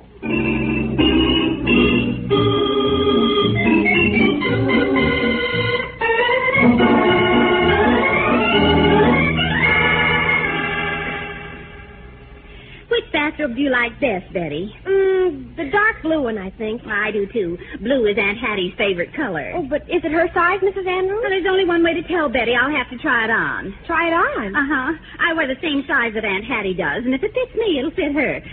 Here, hold my coat, dear, while I step into this dressing room and put this bathrobe on. Oh, all right, Mrs. Andrews. It'll just take me a second, dear. I'd hate to go to all the trouble of buying this and sending it to Hattie and then not have it fit. Uh-huh. Then I'd only have to return it for her since she lives out of... Oh, dear. What is it? There's no hanger in here for my dress. Oh, well, hand it to me, Mrs. Andrews. I'll hold it. All right, dear. Here you are. I have it. Oh, thank you, dear. I'll have this robe on in just a minute. There. Oh, how's it look, Betty? Well, it looks a little big to me. It does? Well, I better take a look in this mirror. Oh, Betty, you don't have to hold my coat and dress. Just put them on that empty rack. Oh, all right, Mrs. Andrews. Now, let's see. Yes, it is a little big. Yes, it is. I'll have to ask the sales girl if she has a smaller size. You wait here, Betty. Oh, Miss, do you have... Gee whiz, Betty. Jughead, what are you doing here? Looking for Archie. Archie, is he here? Well, I think so. We came here together, but we got separated. Oh, well, where'd you see him last? On the dummy platform. What? Well, you see, he was being a dummy. What? A dummy. You know, the kind that looks like this. Jug, what are you talking about? Excuse me, miss. I gotta move this rack. What? Oh, I'm sorry. Okay, Mo, get the other end there. Got it. Easy now. Hold on. Jughead, what are you trying to tell me about Archie? Betty, it's an awful long story. All I want to know is, have you seen him? No, I haven't. Well, then I better keep looking. He may be in trouble. What kind of trouble? I can't tell you now, Betty. See you later. Bye. But, Jug, wait, Jug.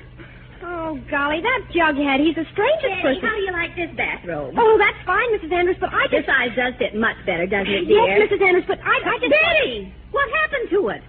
What happened to what? The rack. What rack? The rack you put my dress on. Oh, golly, I don't know. But my dress and coat were on it. Oh, golly, it was here a minute ago. My dress. But, Betty, what'll I do? Something wrong, madam? Yes, I lost my dress. I beg your pardon? My dress. We put it down here for a minute while I tried on this bathrobe, and now it's gone. The bathrobe? No, the dress. But it couldn't be. But it is, isn't it, Betty? Oh, yes, indeed, Mrs. Andrews. Oh, my land, I have never seen such a day. Living dummies, men hiding from their wives, and now this woman loses her dress. But I tell you, it was right under my nose. I should hope so. Well, do something. Do something. Madam, what can I do about your dress? Find it. No, madam, be calm, be calm. It was probably taken by mistake, and it'll be turned into the Lost and Found department. Well, where's that? At the other end of the floor next to the exchange department. Come on, Betty. Madam, where are you going? To the Lost and Found department. But, madam, certainly not in our bathrobe. Well, certainly not without it. Come on, Betty. We'll go see if they have my dress. How these things happen to me, I'll never know.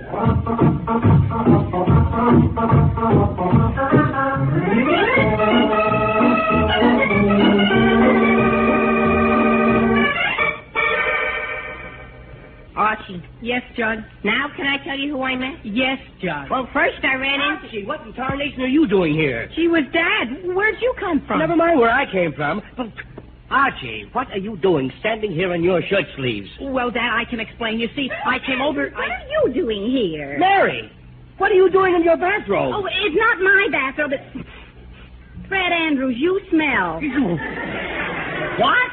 You positively reek of perfume. Oh. No. Yes, I do, don't I? You see, dear, Andrews, what are you doing here? Veronica. Jughead, why didn't you tell me Archie was here? Well, Veronica, I... What seems to be the trouble here? Oh, the floor walker. Mister, I'm trying to find out why my son is standing here in his shirt sleeves. Please, there's no need to get... And I want to know why you smell of perfume. Lady, and what are you doing in that bathrobe? Mister, please I don't... was change my own coat. Let me just keep... Somebody... Really, Boy, what what is...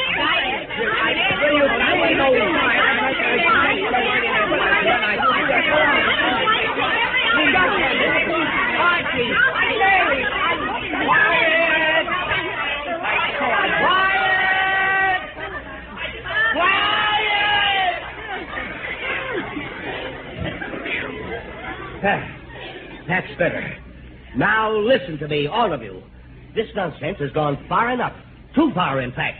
Yes, Mr. Andrews. Yes, dear. Yes, Dad. It certainly has. But all afternoon, you people have made my life quite miserable for me. Quite miserable. Yes, sir. Now, if there's any reason for it, I feel I'm entitled to an explanation. Well, mister, you know the coat, the one you thought I was buying? Yes. Well, my mother and father and Jughead and Veronica can all identify it as my old coat. Well, of course that's Archie's coat. I know that's his coat. Oh, dear. You mean it really is? Yes.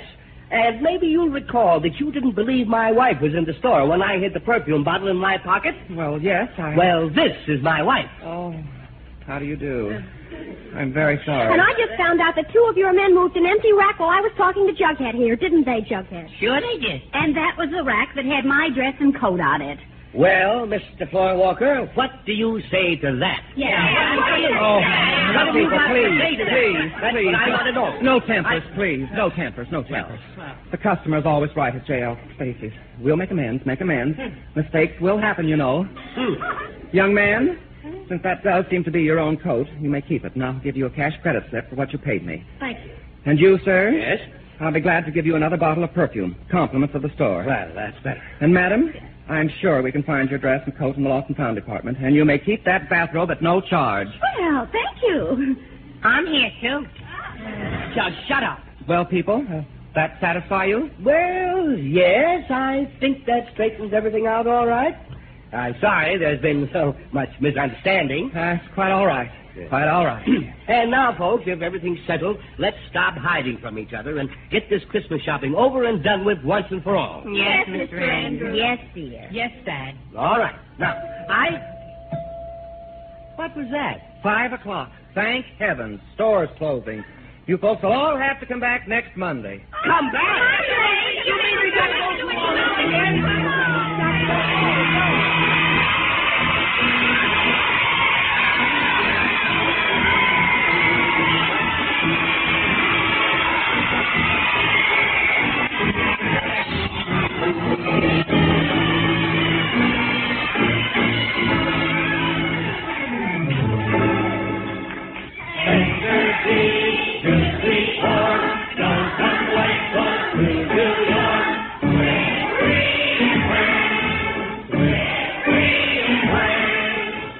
Made fresh daily in Swift kitchens from coast to coast, Swift's premium franks are then wrapped in cellophane for extra protection.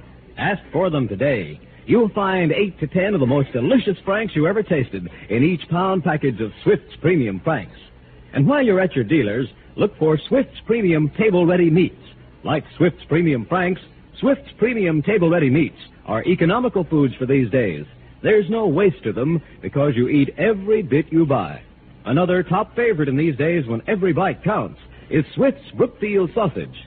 Made of pure, fresh pork, Swift's Brookfield sausage is seasoned just right. Not too spicy, not too mild, but just right. Remember, it's just good reasoning. Get the sausage with the just right seasoning. Swift's Brookfield sausage.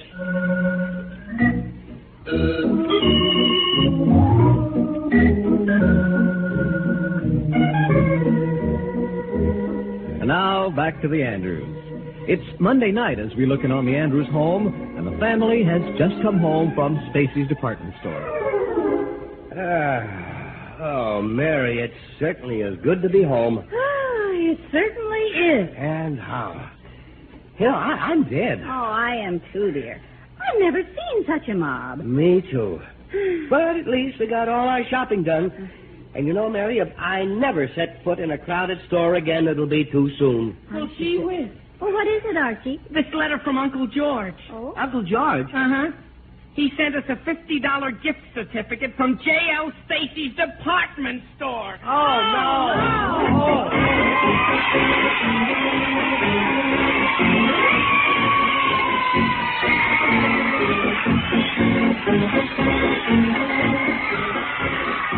You've been listening to another chapter of the Adventures of Archie Andrews, written by Carl Jampel, and based on the copyrighted feature appearing in Archie Comics magazine.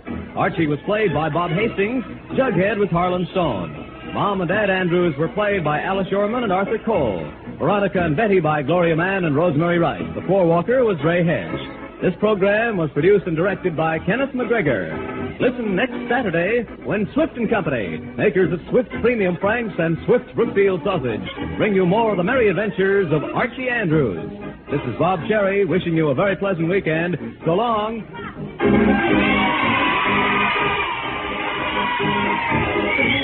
Swift & Company invite you to stay tuned for Meet the Meeks, which follows immediately over most of these stations. Next, I have for you a program that's taken from Author's Playhouse, and I've got to grab some more of these because I really do like them. He had a lot of King Arthur stuff in the place where I downloaded it. He had a lot of King Arthur stuff and odds and ends in it, but this one is called Christmas by Injunction, and it's I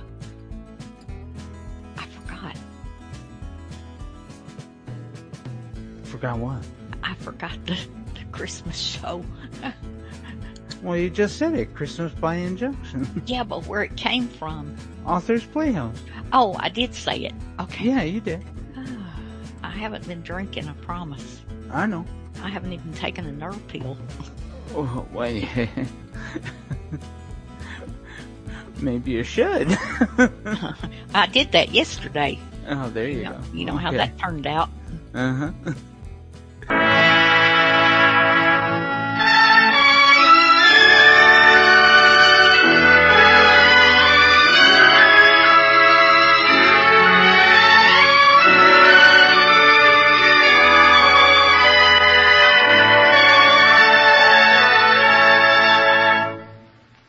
Author's Playhouse.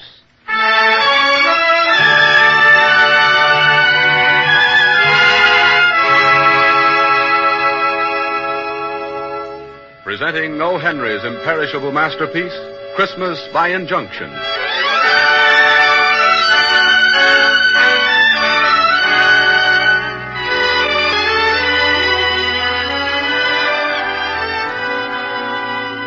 Author's Playhouse, NBC's popular Sunday night dramatic series, brings you radio adaptations of the best in the field of short stories. Selections from the works of those dead and living who were and are acknowledged masters of their craft. To the reader of short stories, O. Henry needs no introduction. No one knew better than he the art of holding his reader in suspense, and then, with the last few words, revealing his plot in its entirety. Rachel Lindsay wrote of him, he always worked a triple hinge surprise to end the scene and make one rub his eyes. Tonight's tale of Christmas in the winning camps of the Young West is no exception. Author's Playhouse presents O. Henry's Christmas by Injunction.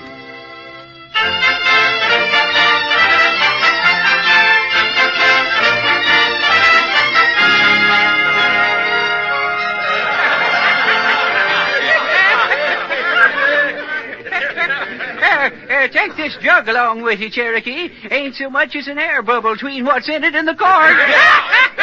Well, thank you, Thirsty. That's right neighborly of you. It's good for snake bite if you get snake bite. Case of one poison fighting t'other, I reckon, eh? Oh, Cherokee. Oh, yes, Judge. Is there nothing which we, your fellow citizens of Yellowhammer, can say or do to influence you to forsake your plans for departing from our midst? I'm afeard not, Judge. No, my mind's made up. But, Cherokee, you are shall I say, the civic father of Yellowhammer. He sure is. It was you who discovered the gold which was responsible for the establishment of our fair city. I reckon that's a fact, Judge. One day when old Betsy here was a-dining on quartz and prickly pear, I turned up that nugget. 30 ounces she was. 30 ounces, eh? Yeah, but what Cherokee done, he didn't hold out on his friends. No. I was up in the Gila country when they got word to me about the strike he made. I was in Santa Fe, as busted as a 4-card diamond flush with a club draw to it. Well, I, too, was financially embarrassed. Only temporarily, of course, when the gladsome tidings reached me in El Paso. I was up on the Salt River, flattered in one of Mamacita Rosa's frijoles. You see, Cherokee, merely because the fickle goddess turned her back on you for the moment is hardly sufficient cause for you to forsake your friend. Oh, right, no, Judge, no. When my claim played out, it just played out. I'm much more than obliged to all of you for your kind offers made, but grub steak is all I need, and the grub steak's what I got. I reckon I'll prospect up along in the Mariposas. And if I strike it up there, I'll most certainly pass the word along. Yes, sure. Well, boys. If your mind's made up, I reckon it's made up, and there's nothing more we can say. But if Lady Luck don't see fit to warm her hands by your campfire up in the Mariposas, don't forget for a single minute you got friends here in Yellowhammer. Friends that's beholden to you. Yes, sir, that's right. Indeed, yes, indeed, Cherokee. I speak for all when I say, I hope you will consider Yellowhammer in perpetual debt to you a bed, bacon and eggs, and hot water for shaving. Well, thank you, gents, thank you. That's more than white here. Well, we better be a-getting. Move along, Bessie. Bye, Jack. Trinidad. So long, Cherokee. Good luck. Watch out for snakes, Cherokee. Don't forget, Cherokee. Whatever call you may make upon us, the Yellowhammer will never forget. It's Romulus and Remus.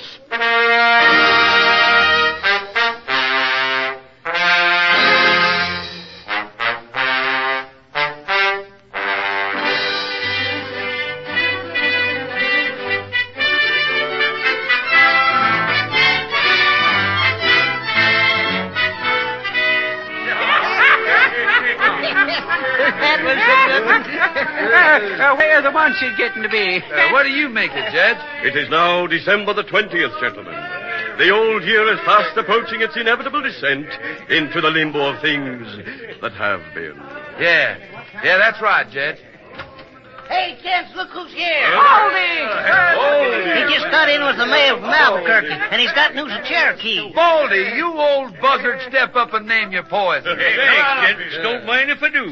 When was it old Cherokee headed out for the Mariposas? Latter part of May, seems like. Yeah, that's what I made it. That means Cherokee's been gone 1, 2, 3, 4, 5, 6, 7 months. Gentlemen, let us hear the welcome tidings Baldy brings us of our long-absent friend. The judge is right. Get to talking, Baldy. Well, I'll do that, gents. Well, sir, what do I see in Albuquerque but Cherokee all embellished and festooned up like the Tsar of Turkey and lavishing money in bulk? Wow. Yes, sir. And him and me see the elephant and the owl. Cherokee, he audits all bills C.O.D. Well, Why, his pockets loaded looked like a pool table after a 15-ball run. Cherokee must have struck payor. Yeah. Well, he's a square I'm proud for. Yes, seems like he'd rambled down to Yellowhammer and set up around for his friends. Seems that way. Gentlemen, let us judge not too hastily, nor harshly. Well, that's right, Judge. I'm a-coming to that. Boys, Cherokee strikes a 3-foot vein up in that Mariposa that I say is a trip to Europe to the ton. Yes, sir. And he closes it out to a syndicate for 100,000 hasty dollars in cash. Cherokee's smart. I've seen them veins pinch out the length of a pick handle. Yes. And what do you think? Why, he buys himself a baby sealskin overcoat and a red sled. And what do you reckon he takes into his head to do next? Chuck-a-luck. No. Bought a saloon? No. Got married. No. You gents would never guess in a million years, so I'll tell you. Well? Cherokee took me to a room and showed me.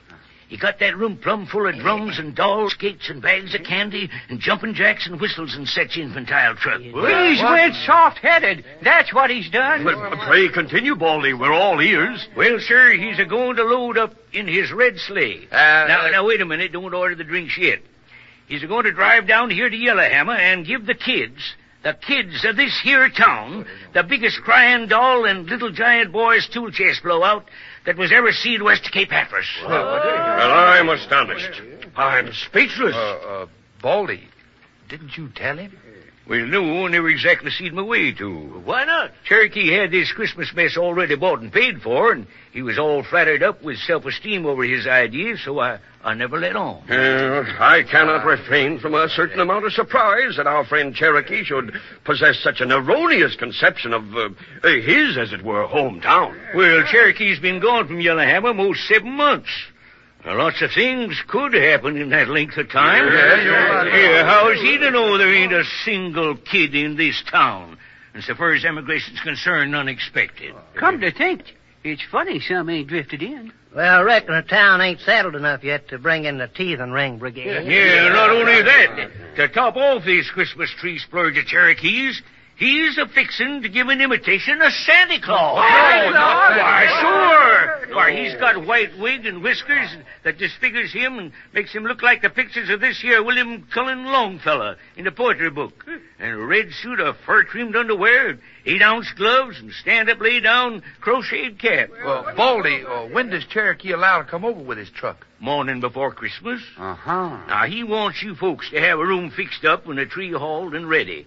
But he said be sure and keep it a secret from the kids. Yes. To think that the voice of childhood has never gladdened our city. The patter of restless little feet never consecrated its streets.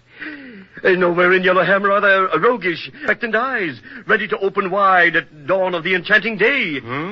Eager, tiny hands to reach for Santa's bewildering array of gifts. Elated, childish voicings of the season's joy. That's right, Judge. Well, Cherokee also made mention he'd appreciate whatever assistance the women folks of Yellowhammer might care to render for his little soiree. Well, there ain't but one female woman in town, Baldy. Miss Walker, the essayer's wife. That's right. You forget Miss Fanchon Spangler in the troupe at the Opera House. An estimable lady, I'm sure. Yeah, and if worst come to worst, maybe Miss Fanchon could play like she was a little girl for Cherokee, like she done in that show, The Miner's Bride. No, Thirsty. Her performance was adequate, circumstances taken into consideration. But between her delineation and the visions of adolescence which fancy conjures as eligible recipients of Cherokee's bounty, there is a gulf. Yes, I may say a gulf.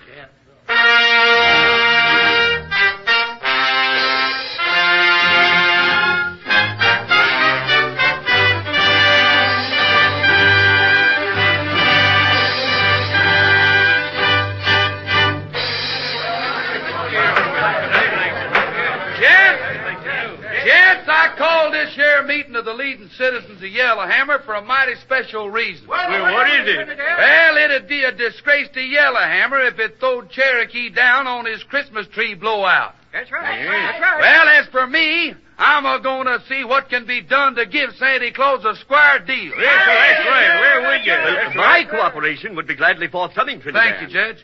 But I do not see... frankly, heretofore I have regarded the absence of children rather as a luxury.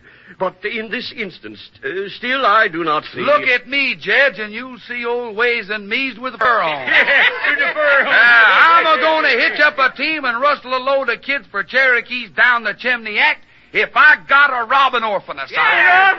Splendid, Trinidad. A splendid thought. I will accompany you. Wiley Wilson and his old lady that's homesteading down Wild Horse Canyon has got a whole passel of kids. Why, they could loan out a couple or so and never know they was gone. That's right. Yeah, and don't forget the widow Singletary over towards Wildcat Crossing. When old man Singletary cashed in his chips last summer, he left her with anyways a dozen or so young'uns, sorted sizes and ages. Why can't we use all of them, Have no fear, gentlemen. When Trinidad and I return, we shall be accompanied by a bevy of laughing, carefree children.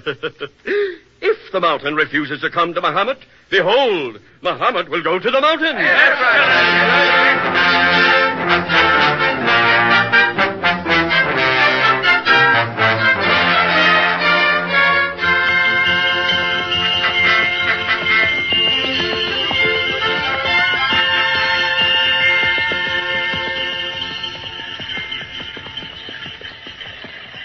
Whoa, Nib. Whoa, Nellie. Whoa. Whoa. This is Wiley Wilson's place, Judge. Oh, yeah. I'll call him out. Oh, Wiley! Wiley Wilson! I'm Wiley Wilson. Is there something I can do for you, gents? Well, it's this way, Mr. Wilson. We're from Yellowhammer, and we come kidnapping. Kidnapping? But just in a gentle sort of way, you might say, Mr. Wilson. Seems like one of our leading citizens is stung with the Santa Claus affliction, and, well, he's due in town tomorrow night with half the falderalls that's painted red and says Mama when you squeeze them. In other words, Mr. Wilson, the season of the year having approximately arrived, during which it is the custom to bestow frivolous but oft appreciated gifts among the young... Now, where we're between a hard spot and a rock is the youngest kid we got in Yellowhammer packs a .45 and a safety razor. So, consequent, we're mighty shy on somebody to say oh and aw when we light the candles on Christmas. May I say, Mr. Wilson, we have discovered for the first time in our embryonic but progressive little city the inconvenience of the absence of adolescence. So, partner, if you'll loan us a few kids, we guarantee to return them safe and sound on Christmas Day. And they'll come back all loaded down with a good time at Swiss Family Robinsons and cornucopias, red drums, and similar testimonials. Well, what do you say, Mr. Wilson? I understand, and I don't reckon the need to detain you, gents. Me and the old woman's got 7 kids, so to speak, but running my mind over the bunch, I don't appear to hit upon none we could spare for you to take over to your doing. But couldn't we perhaps divide them, Mr. Wilson? Say 4 for you and 3 for us. We should be happy to accept the leavings. There ain't no leavings, gents, and they're yourn. Oh, me. No, gents, thank you kindly, but I can't seem to fall in with the idea of letting none of them go.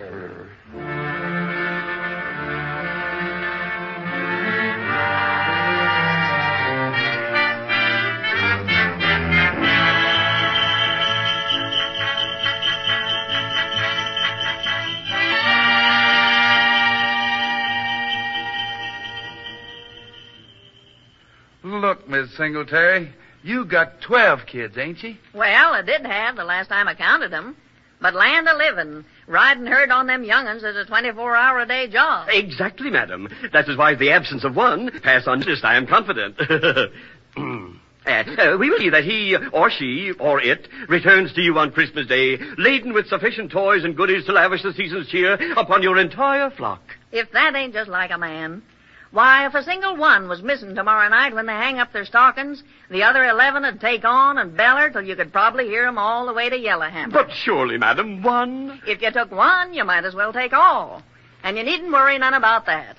Why, what kind of a mother would I be, loaning out my own flesh and blood on Christmas Eve? I'd be a female Judas. That's what I'd be.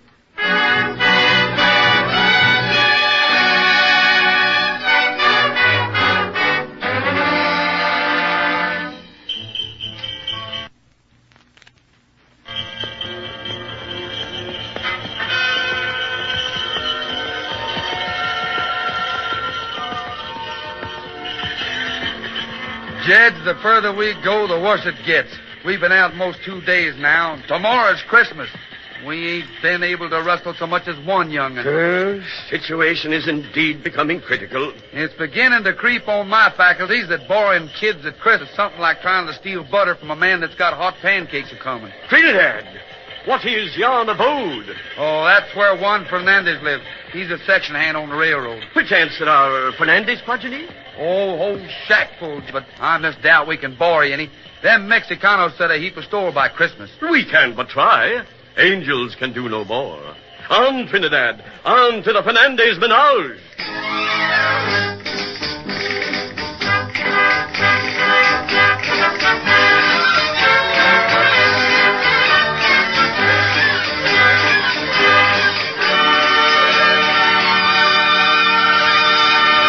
Buenos tardes, Juan. Oh, buenas tardes, senor. Juan, we was just wondering if you'd let us borrow one or maybe two of them muchachos of yours. You mean to take los niños? Well, just for tonight. We'll bring them back tomorrow, safe and sound. And nobly enriched in material possessions. No, señores. Madre de Dios. Conchita, she will kill me if todos los niños are not here for Navidad. All right, Juan. We'll just leave it go at that. Do you know anybody around here that's got from one kid on up for hire or borrow? This senora, she's come last week where the railroad mans they eat. She have one muchacho. Oh, that's the railroad cafe at the Granite Junction, Judge. Oh? Muchas gracias, Juan. No hay de qué, Felices señor. Navidad y Año Nuevo. Gracias, Giddy up, gracias, Nib. señor. Giddy up, Nellie. On, Trinidad, on! And may success crown this despairing effort.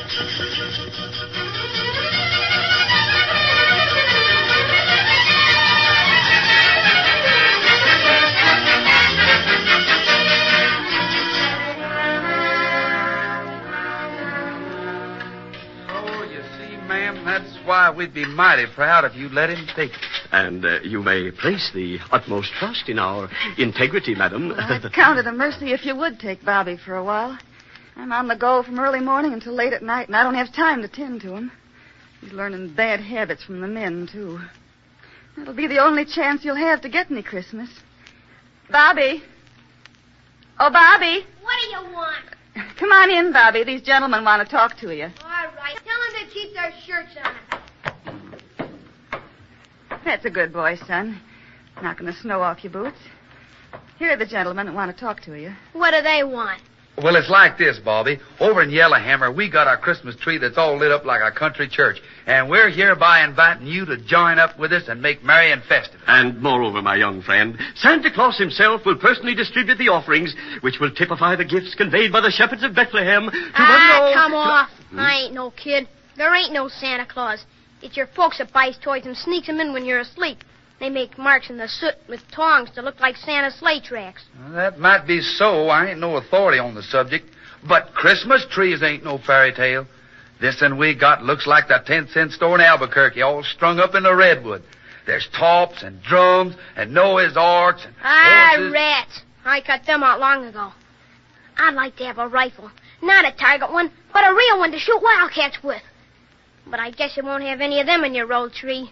Well, I can't say for sure. It might be. You go along with us and see. All right. I'll go with you. But if there ain't a real rifle on that tree, you can bring me right back here.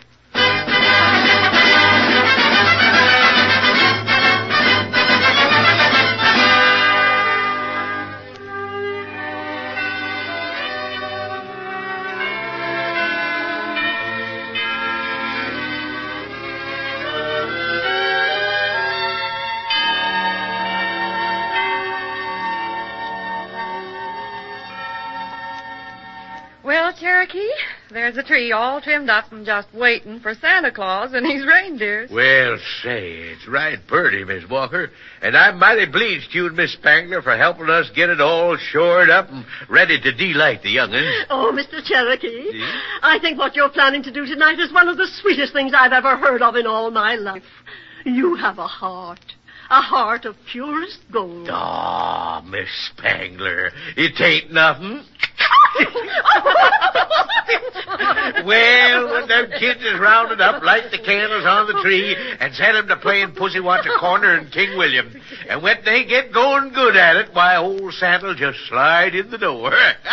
Hey, I reckon there's plenty of gifts to go round, huh? I'm sure there is, Cherokee. Oh, yes, of course. Well, I'd better be a-getting. I'll put on my costume, and when I hear the kids a squealing and taking on over the Christmas tree, I'll just mosey back.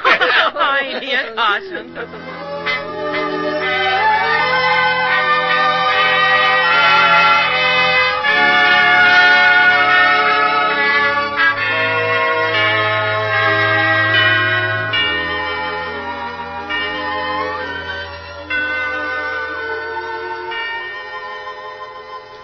It's the most beautiful tree I've ever seen. It is pretty, ain't it?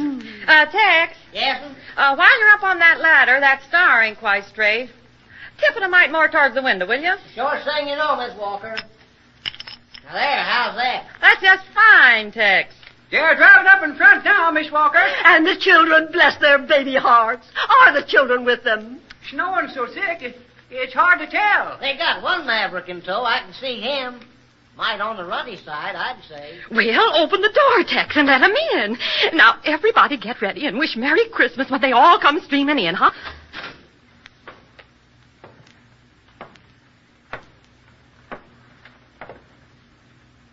Shucks. I've seen fancier Christmas trees than that one lots of times. Kennedy. Jed. Where are all the other children?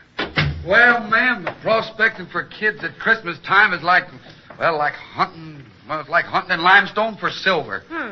This here young bothead ma'am is all that washes out of our 2 days' maneuvering. Oh, the sweet little boy. Ah, shut up. Who's a kid? You ain't, you bet. Fresh little imp. May I say that we exerted ourselves to the utmost, but results were nil, or practically so. And me and the judge, we done the best we could. It's tough on Cherokee, but it can't be helped. Everybody get ready. Here comes Santa Claus now. There he comes. Whoa, Dancer. Whoa, Prancer. Oh, Dunder Malicious. Santa's telling his reindeer to stop. Don't give me that. Reindeers live in Alaska. I'll bet 2 bits against a plug of chewing tobacco. All those are is a team of mules or horses. Prepare for the entrance of Kris Kringle.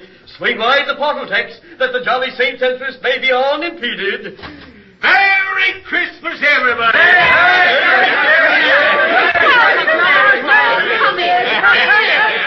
Merry Christmas, little boy. Anything you see on that tree that you want, we'll get it down for you. Won't you shake hands with Santa Claus? There ain't no Santa Claus. You just got on old billy goat whiskers in your face. I ain't no kid. What I want with dolls and tin horses? The driver said you'd have a rifle, and you ain't. I want to go home. I'm sorry, Cherokee. There never was a kid in Yellowhammer. Me and the judge, we tried to rustle a bunch of them for your soiree, but this sardine was all we could catch. And he's an atheist and don't believe in Santa Claus. Well, I don't know what I was thinking about, but it never occurred to me in my cogitations that there wasn't no kids in Yellowhammer. Nary one, Cherokee. This jacksnipe here we had to import. Well, he'll be better than none at all. Come here, little boy. What do you want? Oh, I just wanted to propound a civil question or two. Where do you live? Granite Junction. My ma runs the railroad eating house. I can roll one-handed just as good as a man can. Sometimes they give me chewing tobacco and cigarettes that's already rolled. I see. And you don't take no stock in this here Santa Claus rigmarole, huh? Nah, that's just for babies. Well, that being the case, I can't see no good and valid reason not to take off these here false whiskers and wigs. Sure, take 'em off. You ain't fooling me a bit. Say, I know your mug all right. Did you ever see me before? I never seen you before, but I seen your picture lots of times. Where? On a bureau at home. Hey, let's have your name, if you please, bub. It's Robert Lumsden. The picture belongs to my ma. She puts it under her pillow at night. Once I saw her kiss it. I wouldn't. But women are funny that way. Trinidad. Yeah, Cherokee? Keep this boy by you till I come back. You betcha I will, Cherokee. I'm going to peel off these here Christmas duds and hitch up my sleigh. I'm going to take this kid home.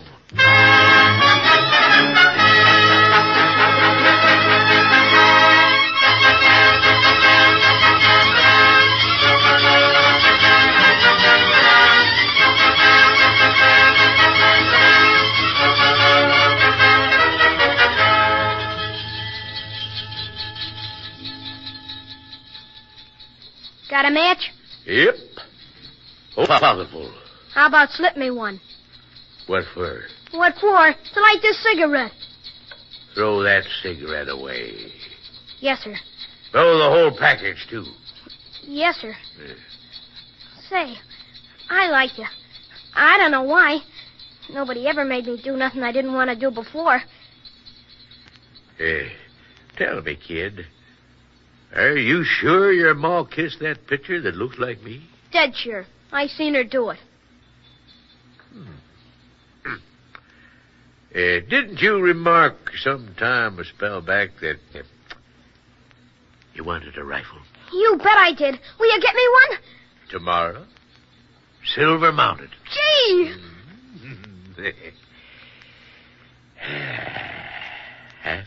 9:30. We'll hit the junction plumb on time with Christmas Day. Are you cool? Huh? Sit closer, son.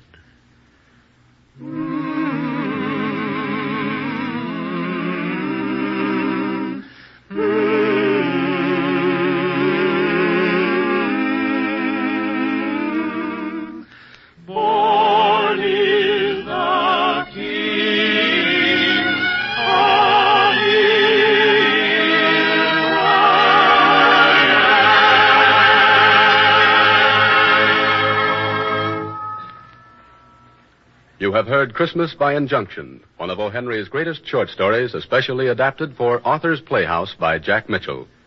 The cast of tonight's presentation included Cliff Sabir as Cherokee, Curly Bradley as Trinidad, Sidney Elstrom as the Judge, and Jerry Spellman as Bobby. In the supporting cast were Fern Persons, Harriet Unn, Eva Parnell, Hilda Graham, Dan Bowers, Clarence Hartzell, Percy Hemus, Carl Cronky, and Michael Romano. The original musical score was written and conducted by Roy Shield. 1 week from tonight, Author's Playhouse will return to the air with a romantic comedy of love and football, Unlike Leonardo, by Howard Rigsby.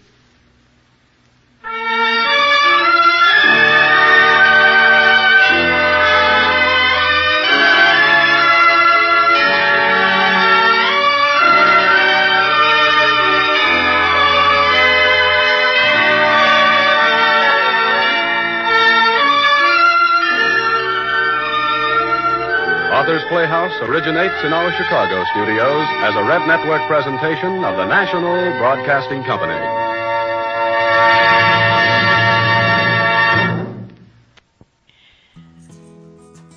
I don't know of anybody that doesn't like Bob Hope. And at least anybody from our generation, my generation, Annabelle's generation. Some of you young folks might not like him, but I like him. Bob Hope was, well, you almost stepping into my generation, so I counted you. Oh, okay, all right. But guys, we have such fun together. Mm-hmm. But this one is, he did this one during World War II. And he did it for the guys over there that was in service. And so he broadcast this show one day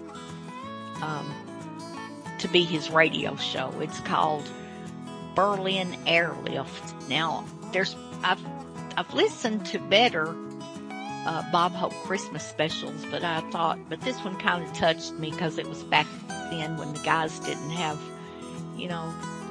they had too much to worry about and not enough to listen to.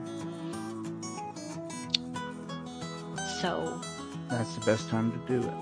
Yeah. Swan Soap, in cooperation with the United States Air Forces, presents the Bob Hope Show from Berlin, Germany. On Christmas Day, 4,000 miles away from home, thousands of American boys listened to a show that brought them a little bit of home. They were the boys who keep the airlift into Berlin running. The boys who have given up their Christmas to help strengthen the cause of humanity. Because of these men, a child eats who might otherwise go hungry, and the light of freedom burns more brightly in the world.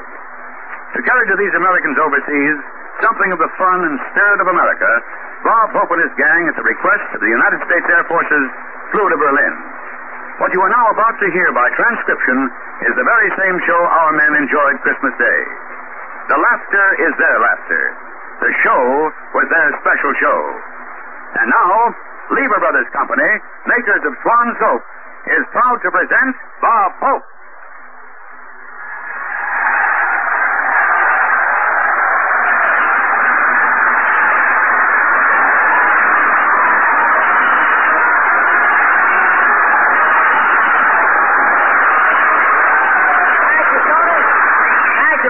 How do you do? This is Bob broadcasting from Berlin, Germany for the boys of the Airlift Hope. Telling all you guys I'm here with Swan Soap in Lodge. Meet me tonight in Potsdamer Platz.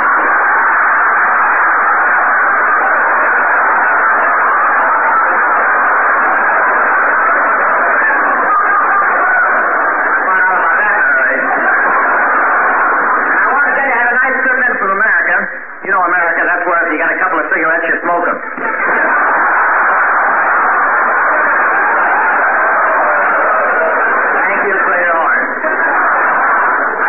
Cigarettes got away today, and it was traded twice before it hit the ground. What's after? I won't say how bad the weather was crossing the Atlantic, but when we got on the plane, they gave us all a small life raft and a copy of Robinson Crusoe. We bought some heavy long underwear in New York. We were doing all right, too, until just before landing, the co-pilot stood up and hollered, "Flat down."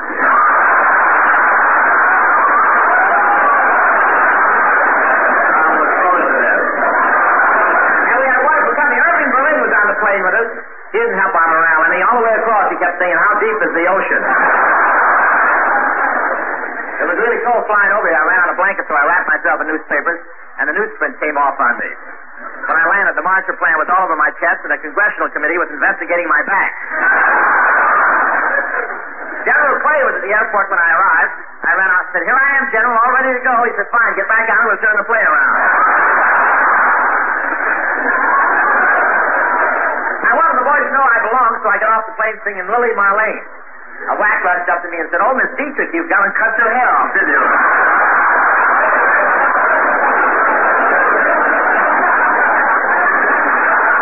But this certainly has been an unusual experience flying into Berlin.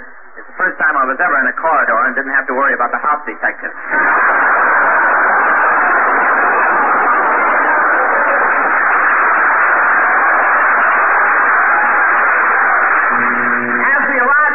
Several Soviet planes started to buzz us, but the first Russian pilot took one look at me and said, "They're okay. Look at the hammerhead and sickle." I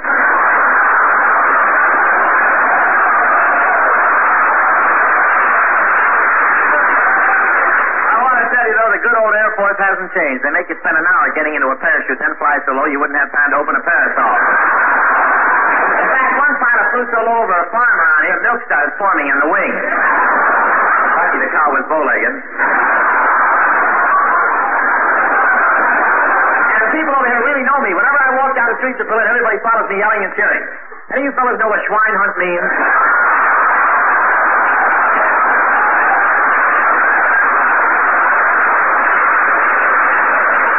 You know, a lot of people volunteered to come over here for this Christmas trip here, and I now have the privilege of introducing one of America's all-time great men of the Air Force. I get a special charge out of presenting General Jimmy Doolittle.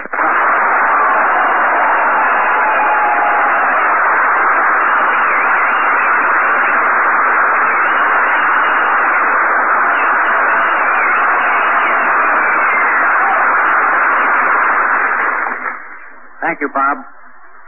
I'll take less than a minute of your time, but as an average American, I want to express the gratitude and appreciation of 147 million Americans back home to the soldiers, sailors, and airmen who are accomplishing the airlift. You're doing a magnificent job, not only for Germany and America, but for all humanity.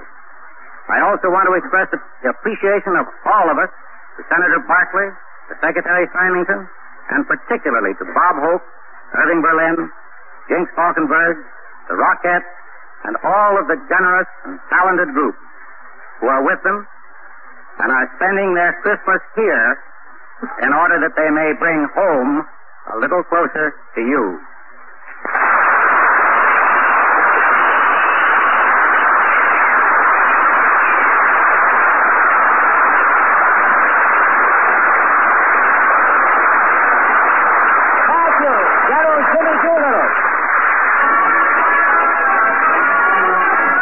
Here's a boy from Cleveland that took a fast plane here to sing Slow Boat to China for you. Mr. Bill Farrell, ladies and gentlemen. There is no verse to this song, 'cause I don't want to wait a moment too long to say that I'd love to get you on a slow boat to China, all to myself alone.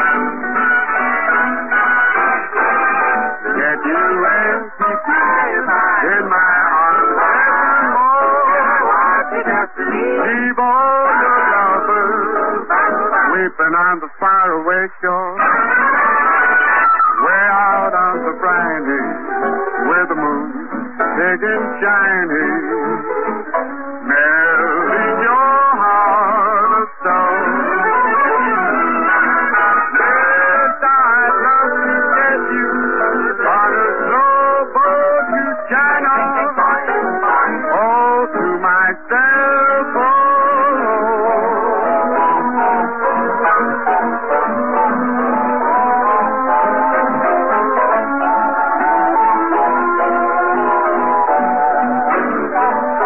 Yes, I wanna get you on a slow boat to China, all to myself alone. On a real slow boat, on a real slow boat, on a slow, slow boat to China.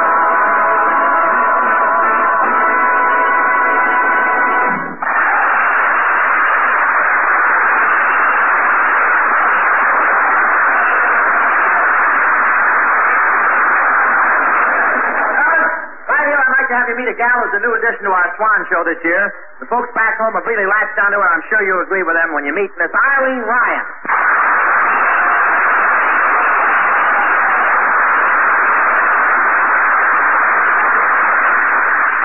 Mr. Hope, it was wonderful of you to bring me on this trip. You know, I've met some of our boys here, and now I know why the Americans do such a wonderful job on the airlift. Really? What do you mean? They're so great on the pickup. Miss Ryan, isn't that sort of thing for the younger girls? I'm not as old as I look. You may not think so, but I'm just arriving in my early 30s. Arriving at your 30s? Yes. Did you buck a headwind most of the way? Say, Miss Ryan, how'd you enjoy your trip over here? Well, we were flying at 10,000 feet, and the altitude... What are you blushing about? I don't get kissed off. Oh, please.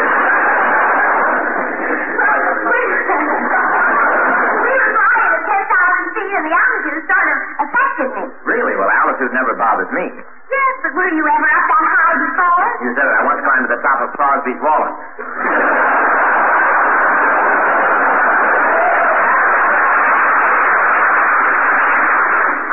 Trip very much this flight, except because the time I got sore at the pilot. Well, you shouldn't blame him, Mr. Hope. He had to go back and run the ship. He couldn't stay there any longer, rocking you in his arms and rubbing your head with Jergens lotion.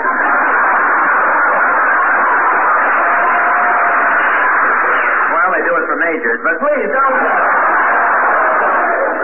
give these fellas the impression that I wasn't brave. Well, it wasn't so hard for you to be brave, Mr. Hope. You were wearing 2 parachutes. I have to. I'm built that way. And besides,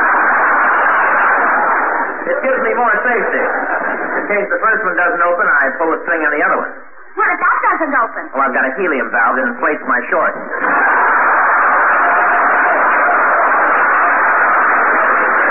Well, tell me, Miss Bryant, did you enjoy the stopover in Paris? Oh, yes. I went shopping and I got a complete new outfit.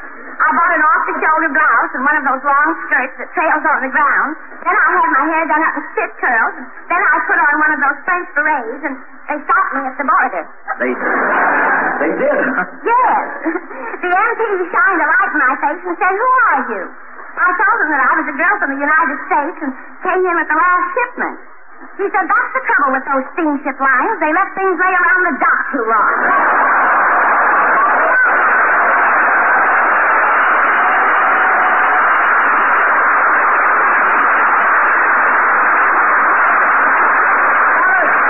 I want to present a young gal now that really preferred to come over and sing and visit with you fellas. Are you lucky? Miss Jane Harvey.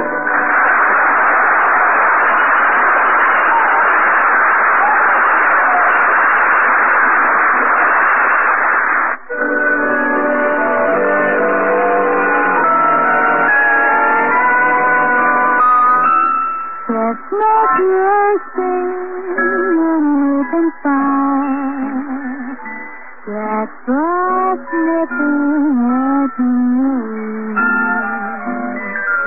Roadside flowers, sweet and bright white, and folks dressed up like Eskimos. Everybody knows a big lamb from Mississippi.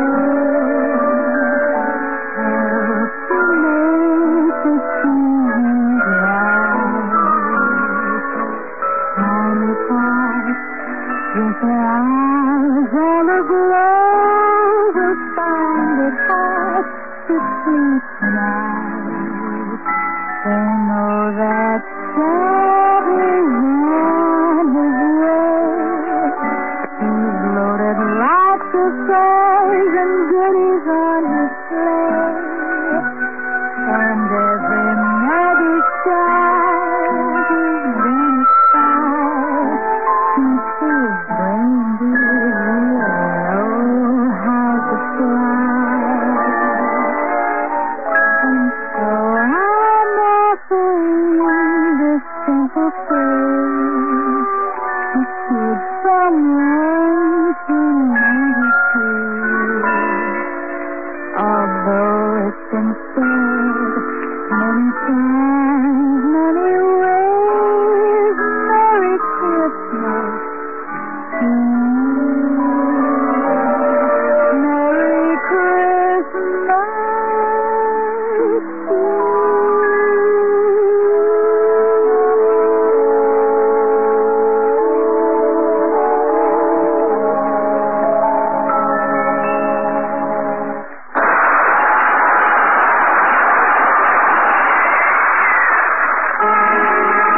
Fellas, there's a great guy who's kept America humming for years. He entertained the troops during World War I and did an even bigger job in World War II, Mr. Irving Berlin.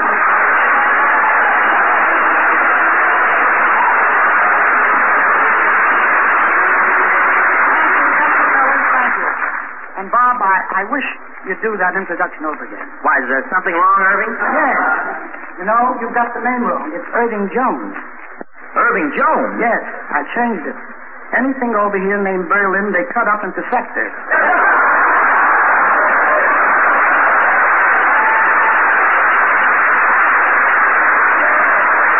Yeah, but Bob, I'd like to get serious a minute, if I may. All right. All of us are deeply indebted to the Air Forces for the job they're doing here on the Berlin airlift. And by way of showing my appreciation, I've written a special song. Every 3 minutes of every hour, an American plane goes winging to Berlin loaded with the food and fuel which keep 2.5 million people alive. This is a tremendous job, as we know, and it's called Operation Vittel. Not long ago, a group we called the Air Corps helped build the wall and took the bow. Not long ago, we cheered the fighting Air Corps. Let's see what's happened to them now. Operation Triple, we'll soon be on our way. With coal and wheat and hay, and everything's okay. Operation Triple, as in the air we go. We won't forget to blow a kiss to Uncle Joe. We're growing fonder of the wild blue yonder, making a buck, flying a truck. No one here belittles the job that must be won. Although the war was won, we'll be there, earning stripes and bars in our old freight cars till the airlift checks the air. Operation Triple, we'll soon be on our way. We're golden in the hay, and everything's okay. Operation Triple, as in the sky we go. We won't forget to blow a kiss to Uncle Joe. We're going faster, all the while we're yonder. No one here belittles the job that must be done. Although the war was won, we'll there, earning stripes and bars in our own great cars till the airlift gets the air.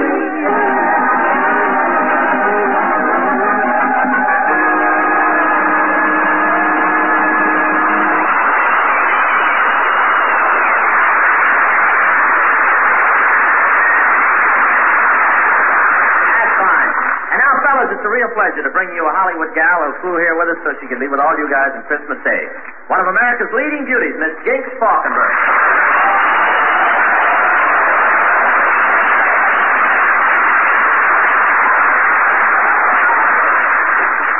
Thank you, Bob, and thanks a lot, gang. Say, you look very nice tonight, Miss Falkenberg. Oh, thanks, but you don't have to be so formal, Bob. Just call me by my nickname, Jinx. What's your nickname? Well, I used to have one when I was a kid, but I don't use it anymore. They call me Pickle Nose. Pickle Nose? Yeah, I was a cabbage smeller in a sauerkraut factory. Oh, Bob. Jinx, it's fun having you here, though. Now, you know, I was listening to your breakfast program with your husband, Tex McCrary, back in the States. Thank you, Bob. You know, we do the show right from the breakfast table. Yeah, well, we were going to do a broadcast like that from the mess hall here, but it didn't work out. Why not? Well, before they could get started, a chow-on peeled the microphone and ate it for an hour.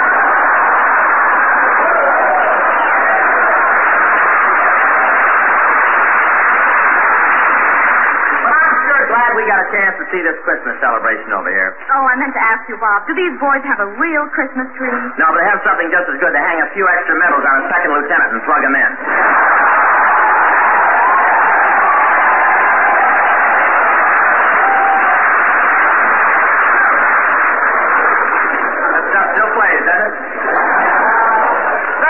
The Army does treat these fellas royally during holidays. Oh, different than the rest of the year. Oh, yes. On Christmas morning, each enlisted man is awakened by a gentle tug on his shoulder, and when he looks up from his bunk, 12 MPs are standing there singing Jingle Bell. After the MPs carry them in piggyback into the mess hall, the cook runs in with a split gun full of beans and shoots them on the plate so that they spell out happy temporary duty.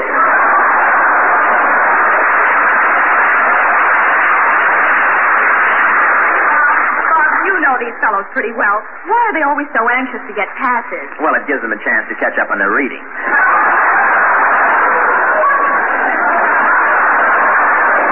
But some of these fellas do go out, Jinx. In fact, I know one GI here who had a date with 3 girls every night, and each one is in a different sector.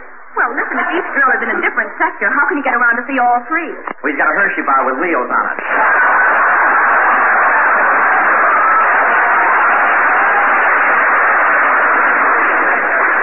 Say, Jinxie girl, let's show the folks back home how the soldiers of 3 sectors make love to a girl. Well. And now we take you to Berlin, where an American GI is calling on his sweetheart.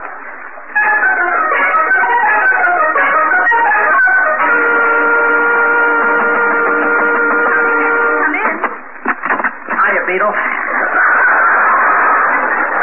My plane just landed at Temple Hall. Oh, Robert, it's good to see you. Come into the house and take your hat off. Okay.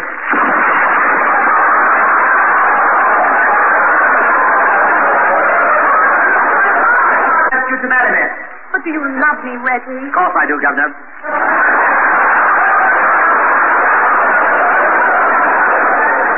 You make my blood run hot. Which is quite a feat when you consider it's half tea.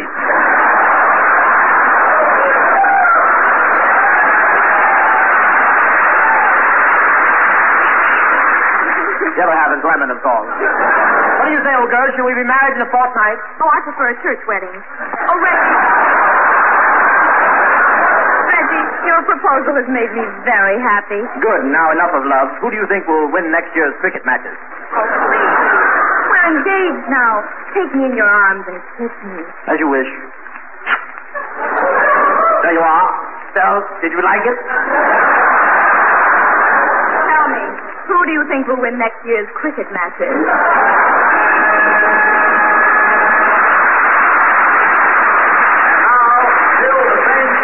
Same girl, but this time with a soldier from the Russian sector. Come in. How'd you do, Oh, no, that's all right. Wrong sector. Good evening. Good evening, comrade, darling. Oh, it's you, Ivan. How are you? Very tired. I've been on KP all day long. Police? No, killing peasants.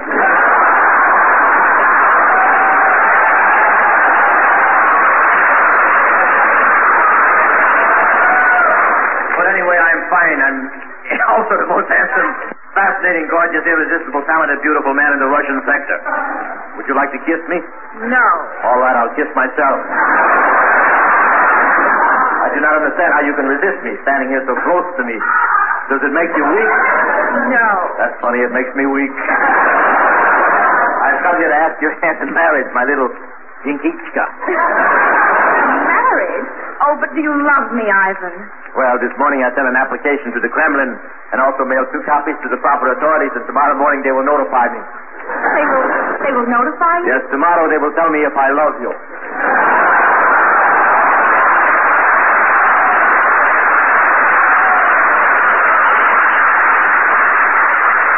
Now, let us celebrate the occasion. I have brought some vodka. What is vodka? That's a zombie that belongs to the Communist Party. I have changed my mind. I've decided not to wait to hear from the Kremlin. I have decided that I love you. But I thought it was you that you loved. That's all right. I ain't jealous. Come, Bablichka. Marry me. Oh, wonderful, Ivan. And maybe after a little while there'll be a few little Ivans. A few? The first year of our marriage, we will have 15 children. 15 children in 1 year? How is that possible? Don't ask me. It's a new order from Stalin.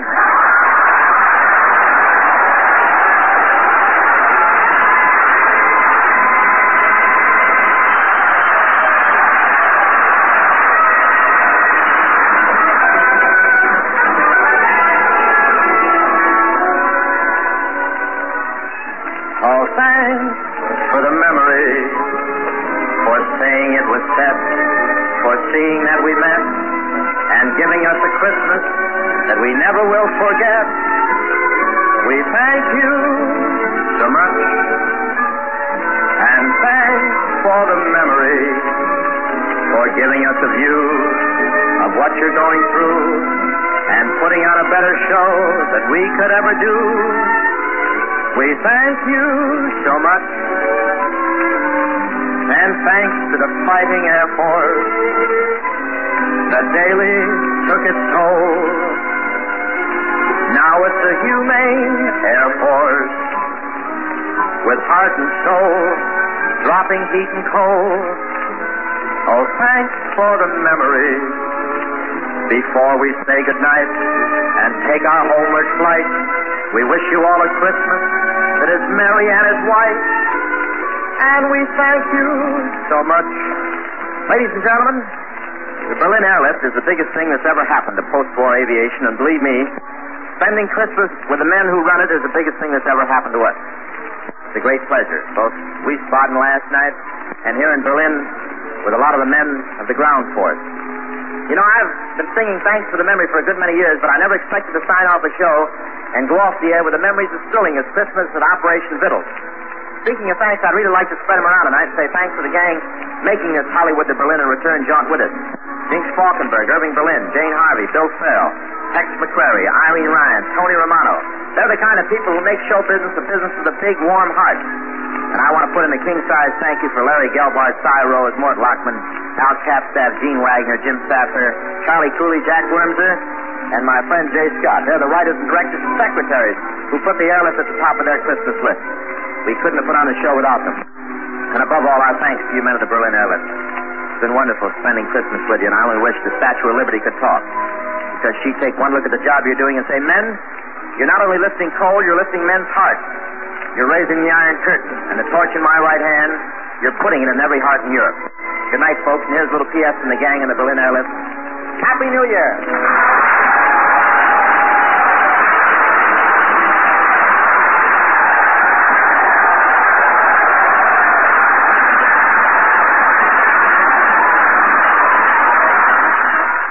You have been listening to a special broadcast of the Bob Hope Christmas Show from Berlin, Germany.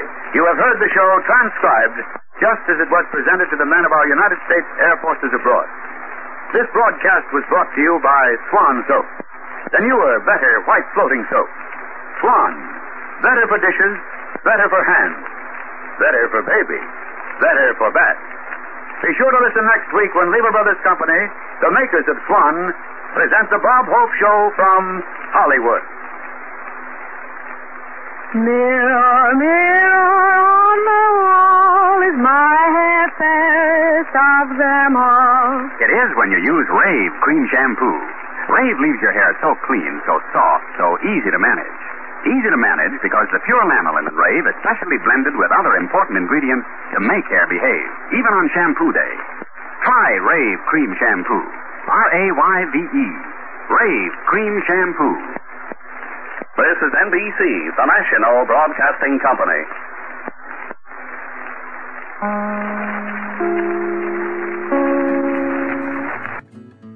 Okay, folks. I just love George Burns and Gracie Allen. And Gracie Allen, she's such a nut. I don't know how she pulls it off so good. But, and if you'll remember, I did a game show a couple of weeks ago, or a couple of episodes ago, where she was herself, and it was just strange. Yeah, she was very shy on that. Yeah, and she was shy, and then she just, she got all her answers correct, and you were sitting there expecting her to go out of character. I mean, knowing that she wouldn't, but still. But this one is just simply called Gracie's Christmas. Should be interesting. Yeah.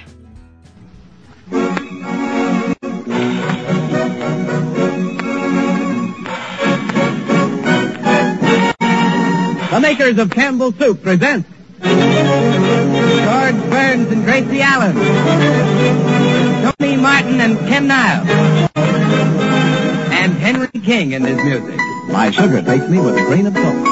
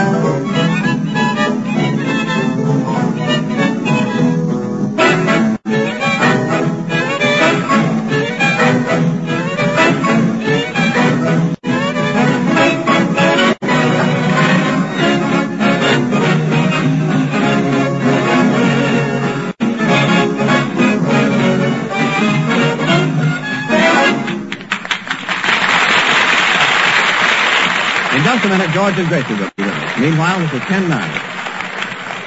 I've been getting a lot of letters lately since I've been telling you about my extra special favorite, Campbell's Chicken Soup. I get many that read like this. What you say about Campbell's Chicken Soup is absolutely true. I'm through making chicken soup at home now that I can have just as good, if not better, soup by asking for Campbell's. True? Why, of course it is. And I know good chicken soup myself, so I can tell you why Campbell's has been the soup sensation of the year and why women are buying 3 times as much as they did a short while ago. Now, this is why. It's that glorious, delicious chicken flavor, the through and through chicken richness, the golden glistening color, the snowy rice and delightful seasoning, and the pieces of tender chicken meat, too. Just like the best homemade chicken soup you ever tasted. That's why. And you can have it any time you wish simply by asking your grocer for Campbell's Chicken Soup. Why not do that tomorrow? And here are George Burns and Gracie Allen.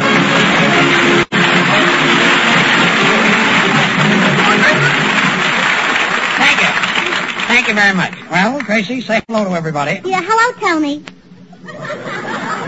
Hello, Tony? That's everybody? Well, everybody that matters, if you know what I mean. Yes, I think I know what you mean. Well, never mind saying hello to us, Gracie. I know you're very busy these days.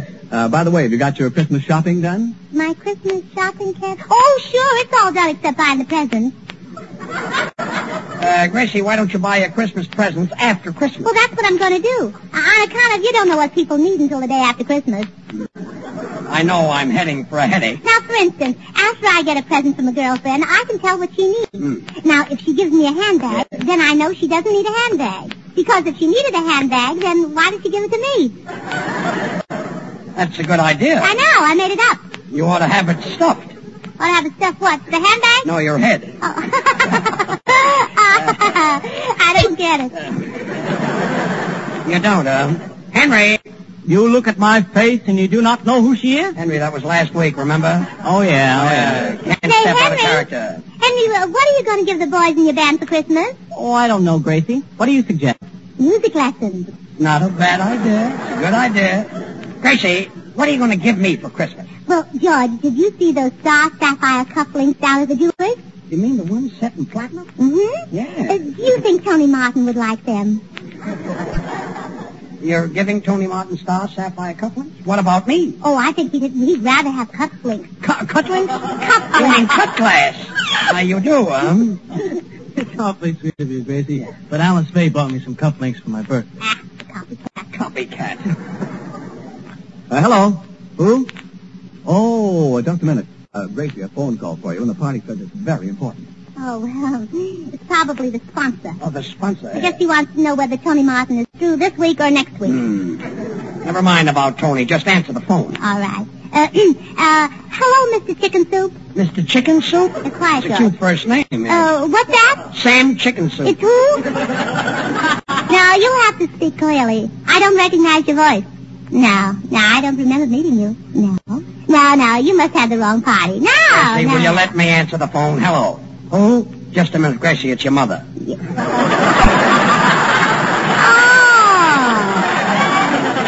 Oh, hello, Mother. I didn't know you were sponsoring this program. If it's your mother, she's probably sponsoring a pat itself for your daddy. Now, please, Judge. Mother can't hear what she's saying. She's lucky. What? No, that was George Burns, Mother. George Burns.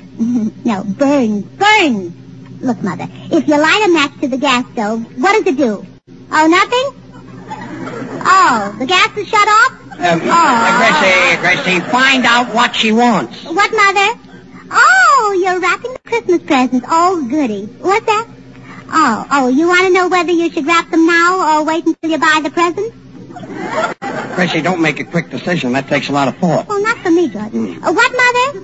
Oh, you don't know whether to buy the presents now or wait until you get money? That's an idea. I think she'd better wait a little bit. Well, Mother, why don't you borrow the money till Daddy gets home? What? Oh, nobody will loan you the money for 20 years. Why don't you tell her to ask the warden, Gracie? Well, goodbye. Oh, by the way, Mother, how's Unky today? He's still dead, huh? Well, that's good. Goodbye. Well, that was a nice hunk of dialogue. Now, where was I? You were in a jewelry store picking up cufflinks for Tony Martin that Alice Faye has already picked out. Oh, that's right. Yeah. George, the next time I see Caruso, remind me to ask him if he'd like to sing on this program. Gracie, Caruso is dead. Well, all right, then you ask him. Look, there's one thing I'd like to explain to you. Tony Martin doesn't feel like coming up here at night and making love after making love at the studio all day. Thanks, George. You're welcome. Now, Gracie, this morning I spent the entire morning kissing Simone. Oh, the poor kid. You must be tired. Take me in your arms and tell me all about it, Tony. Yeah, he's all in, yeah. Well, I rehearsed a love scene with her 20 times. Oh, what you need is a rest, Tony. Let me sit in your lap. Tony, so Simone kissed you 20 times. I'd like to do that. Well, go ahead, George. I'll hold them for you, and then you can hold them for me. Tony, why don't you get Gracie into one of your pictures? I'll bet I'd be great as a heroine. Yeah, because heroin is a dope. Oh,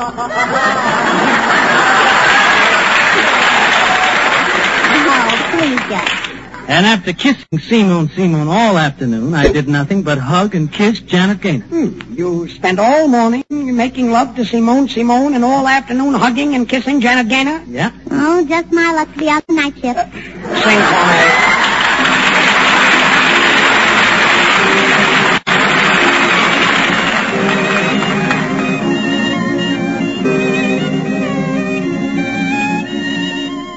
Day is ending and the sun's descending in the west once more. Night is falling, I can hear love calling on the dear old Mississippi shore.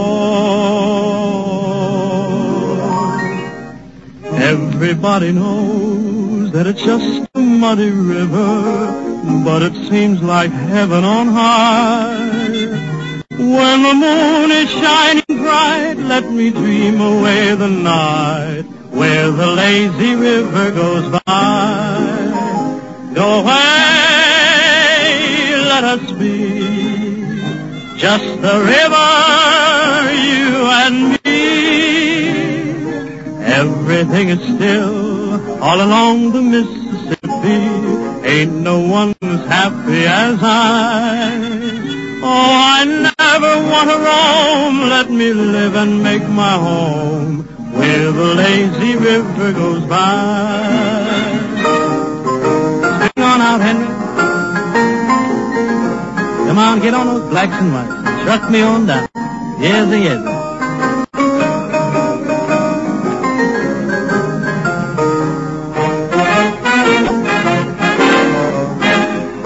Everybody knows that it's just a muddy river, but it seems like heaven on high.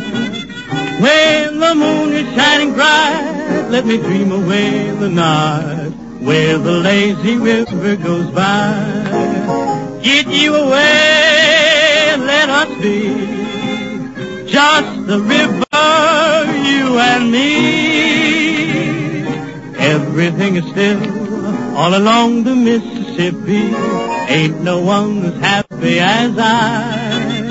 Oh, I never want to roam. Let me live and make my home where the lazy river goes by. Where the lazy, lazy river goes by.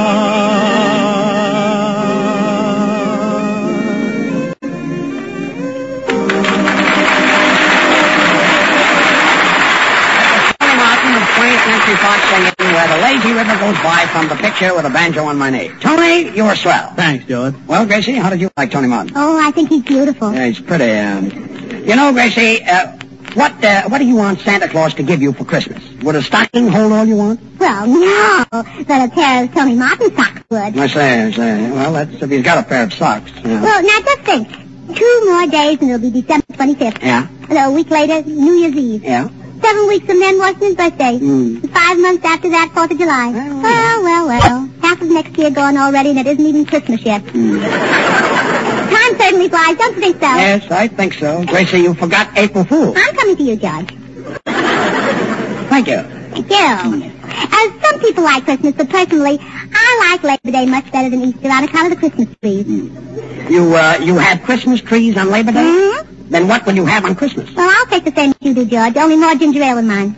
I don't know what you're doing for Christmas, but I'm having a poor family for dinner. Well, that's nice. We're having turkey. Well, it's kind of different. With stuffing, yes. Yeah. Love a turkey stuffing. You know... Take it easy. Just speak with him. Santa girl, Chrissy. Oh, George, let me talk. Yes. If it weren't for one thing, I could sit under the mistletoe and kiss Tony Martin to my heart's content. And what's the one thing? Who wants to spend a dime for mistletoe? Well, Tony, Gracie's got a man on. Gracie, let's cut that out. I don't want to start talking about kissing the minute I get down to work. Well, that's what I say. Let's cut out the talk and get down to work. In the first place, kissing is unhealthy. Isn't that right, Henry? I don't know. You don't know? You've never been kissed? I've never been sick. Is that so? Well, you certainly fool me, because you look bad. Tony Martin, I'm going to teach you a lesson. You mean you're going to fire me off this program? Oh, worse than that, I'm going to make you act in my Christmas play. And I'm going to do it sometime pretty soon right now. You going to do a Christmas play sometime pretty soon right now? Yeah, almost quicker than immediately. Well, let's not act hastily. Oh. Well, I think that's going to be swell, Gracie. Is it another historical play? No, Ken, it's a sort of a kind of a special Christmas play I wrote called Dickens' Christmas Carol. I must be wrong. I thought Dickens' Christmas Carol was written by Dickens. That's what he thought, too. That's what who thought, Dickens? No, Carol, Christmas Carol. Oh, yeah, I know him very well. A tall fellow with a face. He's Oh, don't be silly, George. Christmas Carol isn't a him, it's a her. A her? Belle Carol's sister. Belle Carol's sister, yes. Very cute, too. Gracie, who's who in the screwy play of yours? You, George. You're playing the part of Scrooge, the stingy old miser. Well, I don't think I'll be able to read the script because miser saw. I knew it was bad. I didn't like it. Oh, that's good. Thank you. All right, so I'm Scrooge. Yeah, but we'll call you Scroogey Poogie. Scroogey Poogie. And boys. Yep. Boys, you play the three ghosts. The three ghosts, huh? Oh, I know. Because this is a ghost-to-ghost program, huh? That's right, Ken. The Pacific Ghost, the Atlantic Ghost, and it just goes to show you. And we all act in this play, huh? Oh, I know the play, Gracie. We're the three ghosts that come to haunt Scrooge. Right, Tony. Ken, Yep. You're the ghost of the past.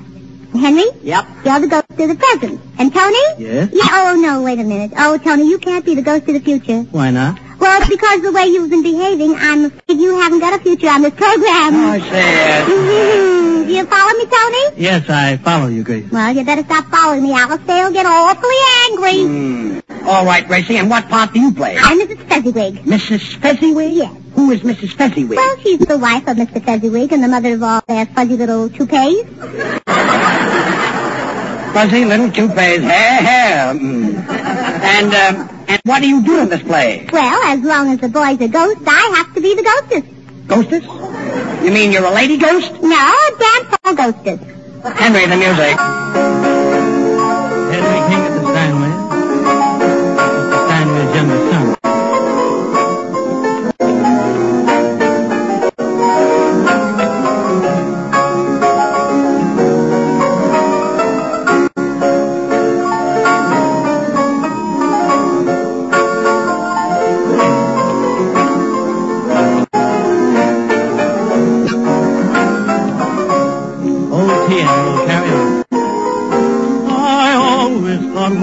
Like I love you were meant to be the song, a phrase to be rhymed with above you.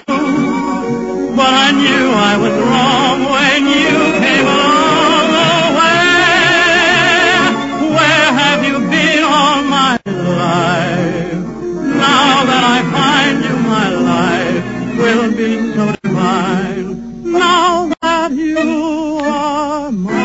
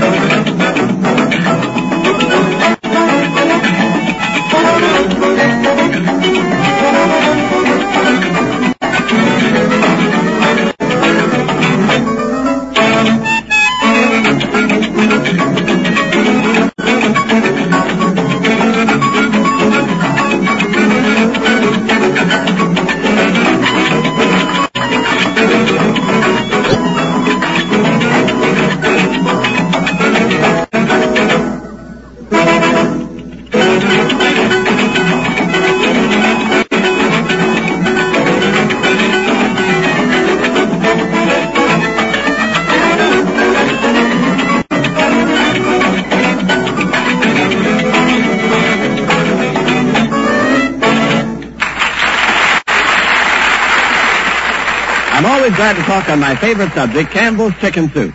And if you could see the way Campbell's make it, you'd know why it's so extra delicious, just like the finest homemade chicken soup you ever tasted. Now, Campbell's use all the good, tender meat of plump chickens, the kind of chickens you'd select for your own table. And they simmer the broth slowly until it's outstandingly delicious with chicken goodness. Outstandingly delicious flavor. That's what has made Campbell's Chicken Soup such a great favorite in so short a time. So much so that women everywhere are buying 3 times more than they did a short while ago. And the minute you taste it, I know you're going to be captivated, too. If you want to make an extra special hit for the family, just place before them Campbell's Chicken Soup. Don't put it off. Why not ask your grocer for it tomorrow? And now for Gracie Allen's masterpiece, Dickens' Christmas Carol. Conceived, written, directed, produced, released, presented, and sponsored by Gracie Allen. Yeah, and I'm pretty, too. Quiet. Now remember, George, you're Scrooge the miser. Yes. All your life you've hoarded jokes.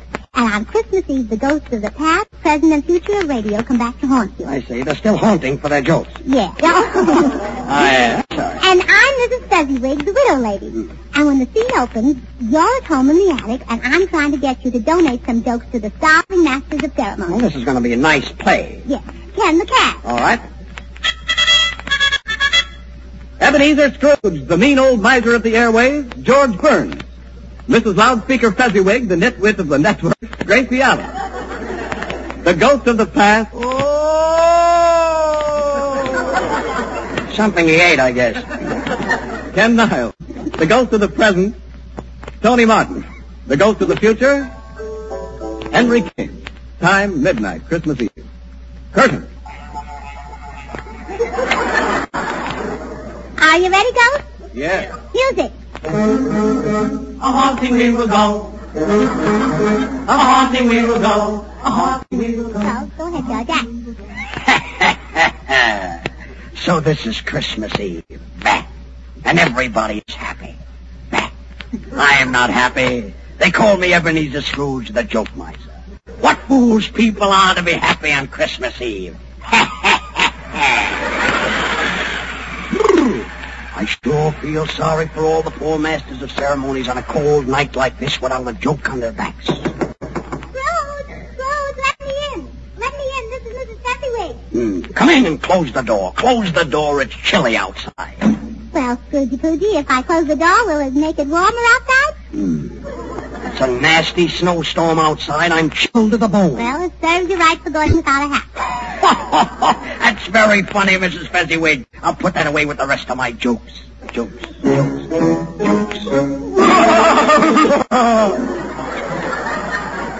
Shades of Al Jolson, Mrs. Fezziwig. Do you see this ghostly figure wrapped in a sheet? Oh, yes, Scrooge. It's either Mahatma Gandhi or a man without Mahatma coat and the vest. Quiet. Speak, ghostly guest. Who are you? What brings you here? Who am I? Where I play folks back in to hear my voice cracking on radio. I won renown. There's no use in guessing. My name I'm confessing. The mayor of Mexico. Well, what brought you here? I've come to haunt you, Scrooge, for stealing my jokes, you know? I don't believe you're a canter. All I can see is an empty sheet. Yeah, Eddie, where did you park your carcass? Don't haunt me, Eddie. I'm Ebenezer Scrooge. Oh, Eddie, I'm an old man. Look at me. I'm all bent over. Yeah, from lifting everybody's jokes. Oh, that's Ted Lewis? Hush. You've stolen my best joke. I've got a goat in my house who hasn't got a nose.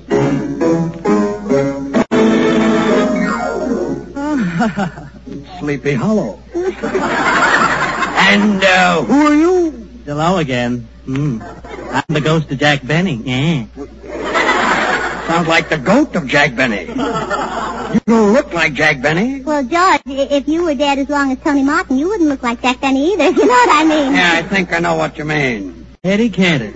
Well, Eddie, what are you doing all dressed up in a sheet? Well, it's like this, Jack. This sheet has cut down the high cost of living. By wearing a sheet, I don't have to buy a suit, a collar, or a necktie. When I come home at night in a sheet, I'm ready for bed. When I wake up in the morning, I'm all ready in a sheet. And instead of expensive cleaning and pressing bills, I can have my sheet washed for 22 cents a pound. Ha! And don't I have to look for a collar button? No. Ha ha! You get it, Jimmy? Oh, that was wonderful, old Ken. You ought to be able to give an imitation of Harpo Marx. Oh, but Gracie, Harpo Marx can't talk. I know. Gracie, what's Eddie Cantor got that I haven't got? 5 daughters.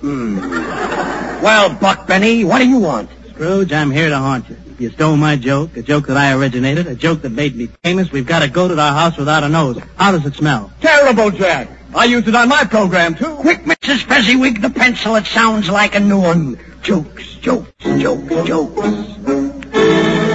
Ha, ha, ha. Well, sort of a tacit.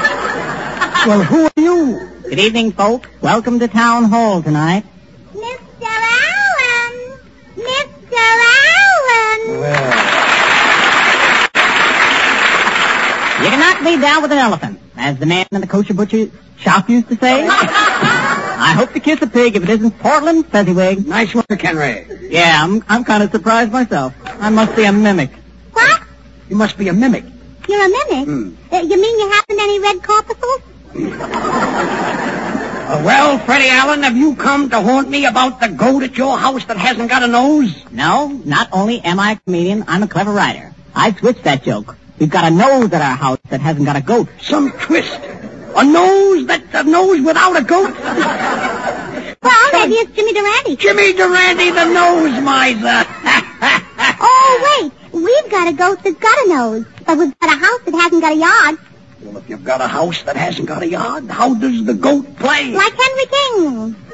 The pencil. Jokes, jokes, jokes. What's that?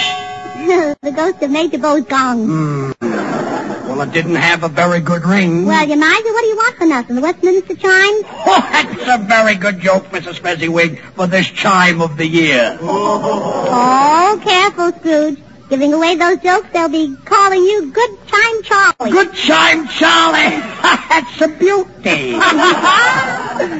Scrooge, before I go, you can do me a few favors. Yes, Jack Benny. What favors would you like?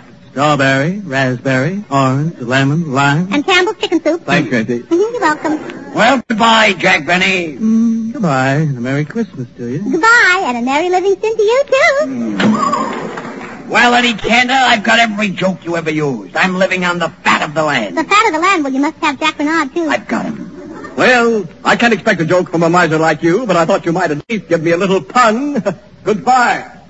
Oh, isn't that cute, George? Eddie Cantor's got 5 daughters, and now he's looking for a little pun. Jokes. Well, Freddie Allen, aren't you going back to Town Hall? No, I'm going nuts. Well, you're lucky, Fred. Everyone else has a long trip ahead of them. Goodbye, Freddie. Goodbye. Tally ho! Tally ho! Henry, the music.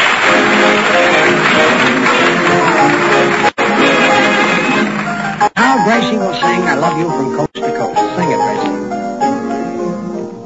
I love you has been said in so many ways, it's hard to find something new. Still I tried and I managed to coin our praise in praise of you. It's my ambition to audition for a swell radio post, just to tell you I love you from coast to coast. It's not the money in it, honey, that I keep thinking of most.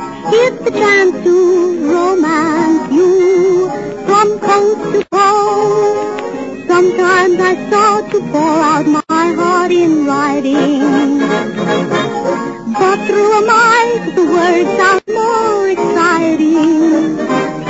So if I get work on the network, honey, I'll sing you a toast when I broadcast I love you.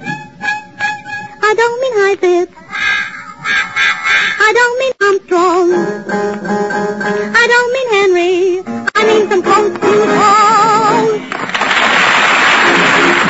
The makers of those fine Campbell Soups invite you to listen in and laugh with George Burns and Gracie Allen again next Wednesday. Meanwhile, remember that you can have the finest chicken soup you ever tasted simply by asking for Campbell's Chicken Soup. You'll find it to be the delicious, nourishing, old-fashioned kind.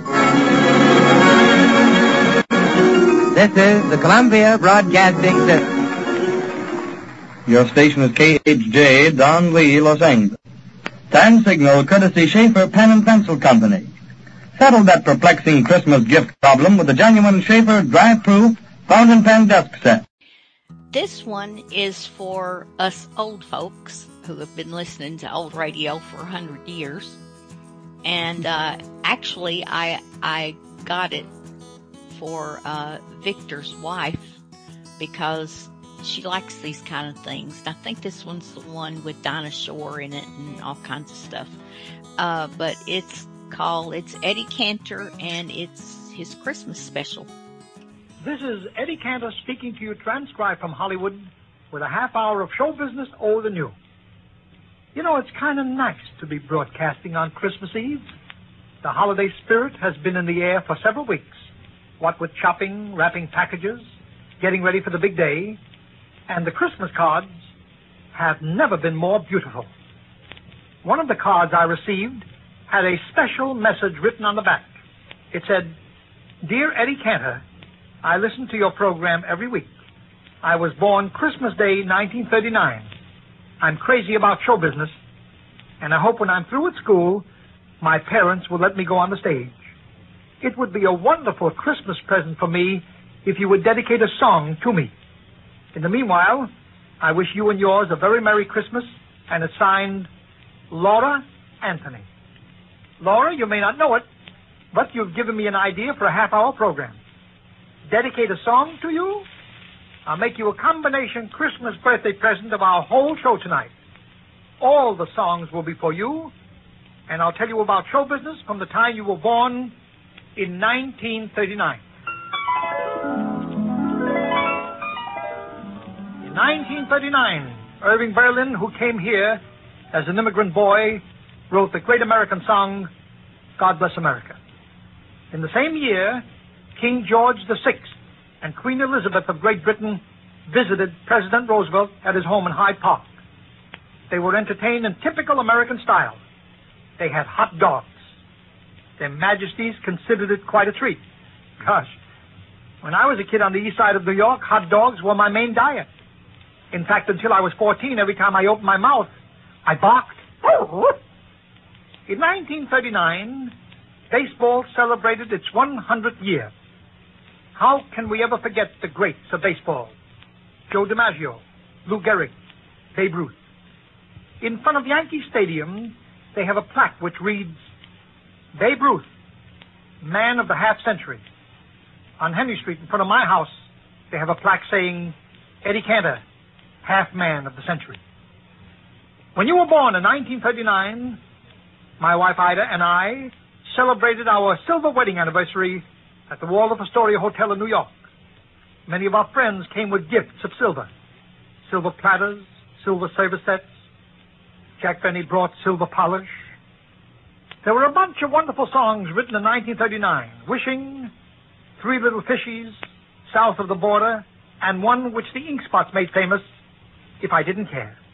However, the one which your parents were probably humming when you were born that year is the number we're going to play for you now. And we have one of the greatest voices in the world to sing it for you.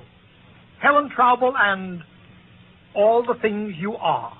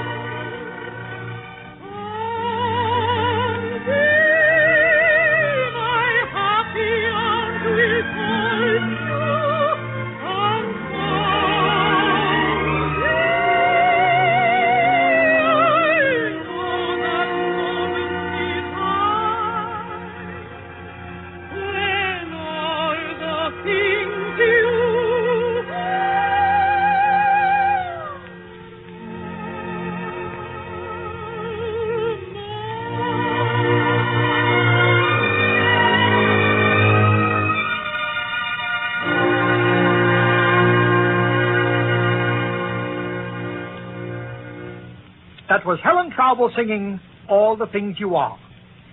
Laura, instead of taking you through each year of the 14 you've lived, it would take hours and hours, let's skip now from 1939 to your 6th birthday in 1945. Round-the-world airplane service was first inaugurated when you were 6. The United States Army Transport Command plane, the Globester, left an airport in Washington, D.C., and completed the global trip in 149 hours and 44 minutes. Now you can wait that long for your change in the department store.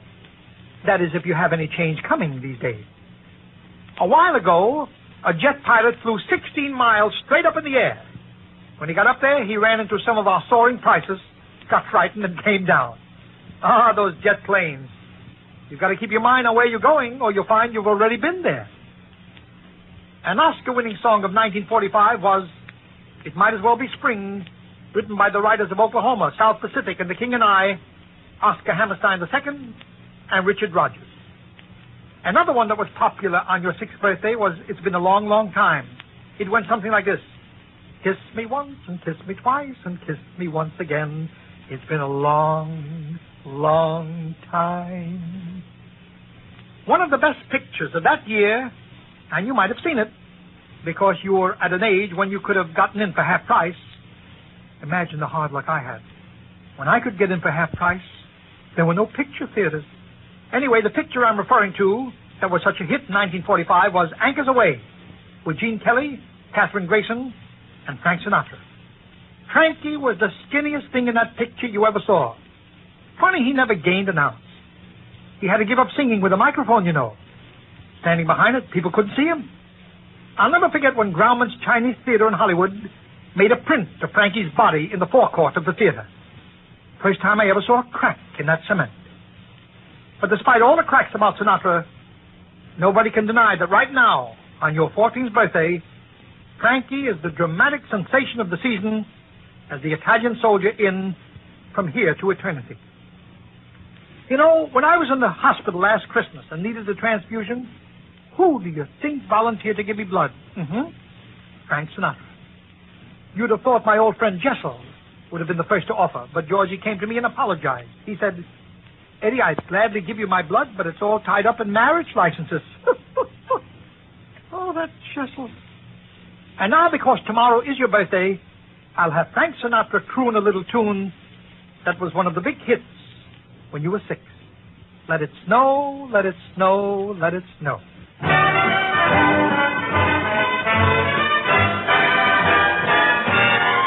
Oh, the weather outside is frightful, but the fire is so delightful. Since we've no place to go, let it snow, let it snow, let it snow.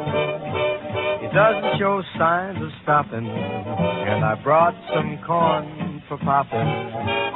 Lights are turned down low. Let it snow, let it snow, let it snow. When we finally kiss goodnight, how I'll hate going out in the storm. But if you'll really hold me tight, all the way home I'll be warm. The fire is slowly dying, and my dear, we're still goodbying. Long as you love me so, let it snow, let it snow, let it snow. Doesn't care if it's 10 below. He's sitting by the fire's cozy glow. He don't care about the cold and the winds that blow. He just says, let it snow, let it snow, let it snow, let it snow. Ooh-wee goes the storm. I shouldn't worry when he's nice and warm. His gal by his side and the lights turn low. He just says, let it snow, let it snow.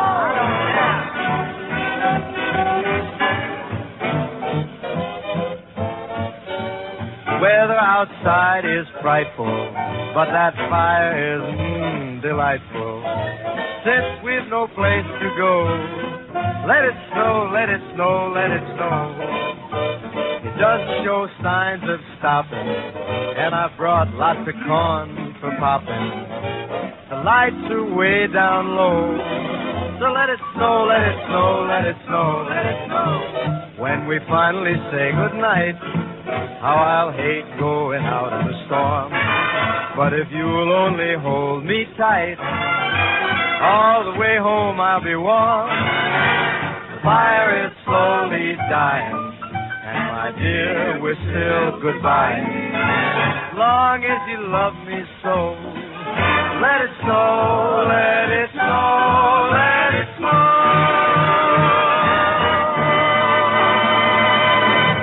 That was Frank Sinatra and Let It Snow, Let It Snow, Let It Snow.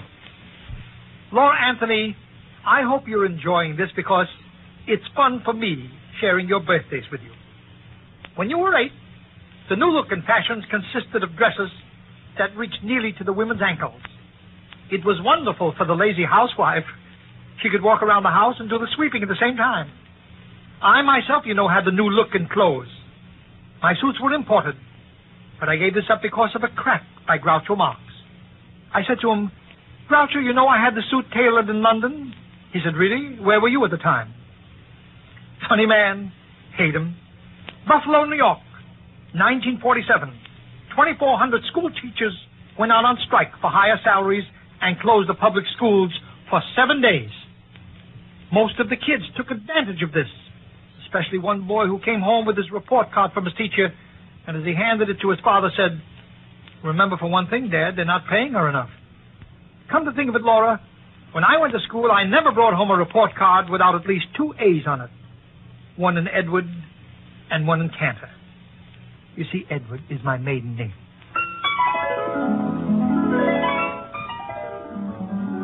Now you're 11, and the year is 1950.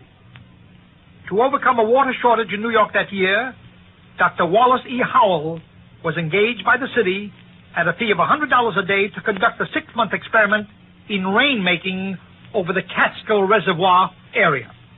Hundreds of thousands of school kids in New York City thought it was a waste of money and signed a petition that they'd gladly give up taking baths until nature filled the reservoirs by herself.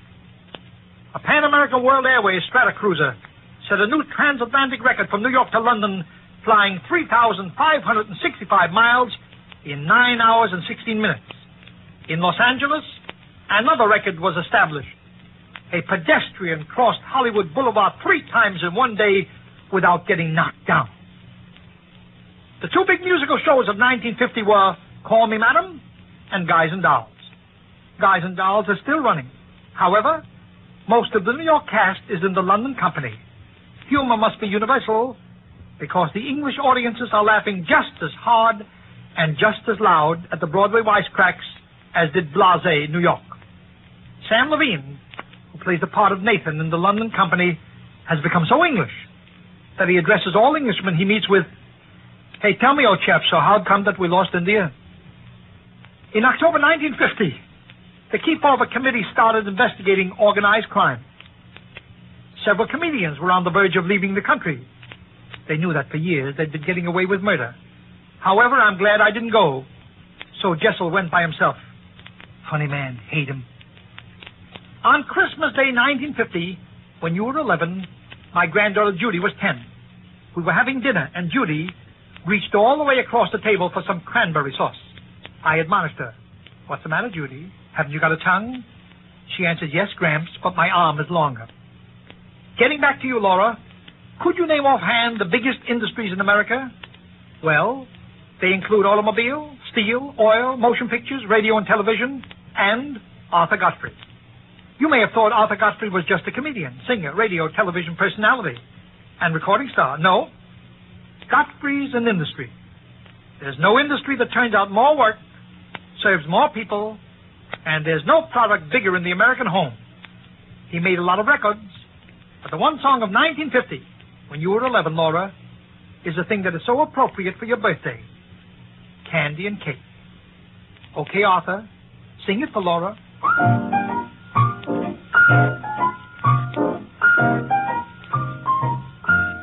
Candy and cake, Candy and cake, candy and cake. candy and cake. My sugar's as sweet a treat as eating candy and cake. Candy and cake, Sugar and spice, sugar and spice, everything nice, everything nice. and a kiss and ain't half as sweet as kissing her twice. Kissing her twice. I can be smart, He can be smart. and I can be wise. He can be wise. But when she rolls those roly-poly jelly bean eyes, Jelly bean eyes. I shiver and shake. He shivers and shakes. My heart would just break His heart would just break. if some other love should rob me of my candy and cake. Candy and cake. Candy and cake. His honey's as sweet a treat as eating candy and cake. Sugar and spice. Everything's nice. He says the kissing her once ain't half as sweet as kissing her twice. I can be smart, He can be smart. and I can be wise. He can be wise. But when she rolls those roly-poly jelly bean eyes, Jelly bean eyes. I shiver and shake. He shivers and shakes. My heart would just break His heart would just break. if some other love should rob me of my candy and cake. He loves his candy and cake. Candy and cake. Candy and cake. Candy and cake. Candy and cake. Candy and cooking. Candy and cooking. Candy and cake. Candy and cake. That was Arthur Godfrey singing Candy and Cake. Tomorrow, Laura Anthony, you'll be 14. Seems difficult to think that I was once 14, but I was 47 years ago. I don't think I actually celebrated a birthday until I was in my 20s. You see, when I was a small child, well, when I was 2, I lost my mother and father and lived with my grandmother who was 62. She was a wonderful little old lady who never celebrated her birthday or mine. She was too busy earning a living for us both. What little good there is in me, I owe to my Grandma Esther. Tonight, we talked about the year you were born, Laura. 1939, your 6th birthday, your 8th birthday, when you were 11, and tomorrow, when you will be 14. I'm glad you let me share in these birthdays. And now, with Christmas just around the corner, I want to ask Mario Lanza, one of the great singers of our time, to commemorate the birthday the world celebrates tomorrow by singing, "O Come All Ye Faithful."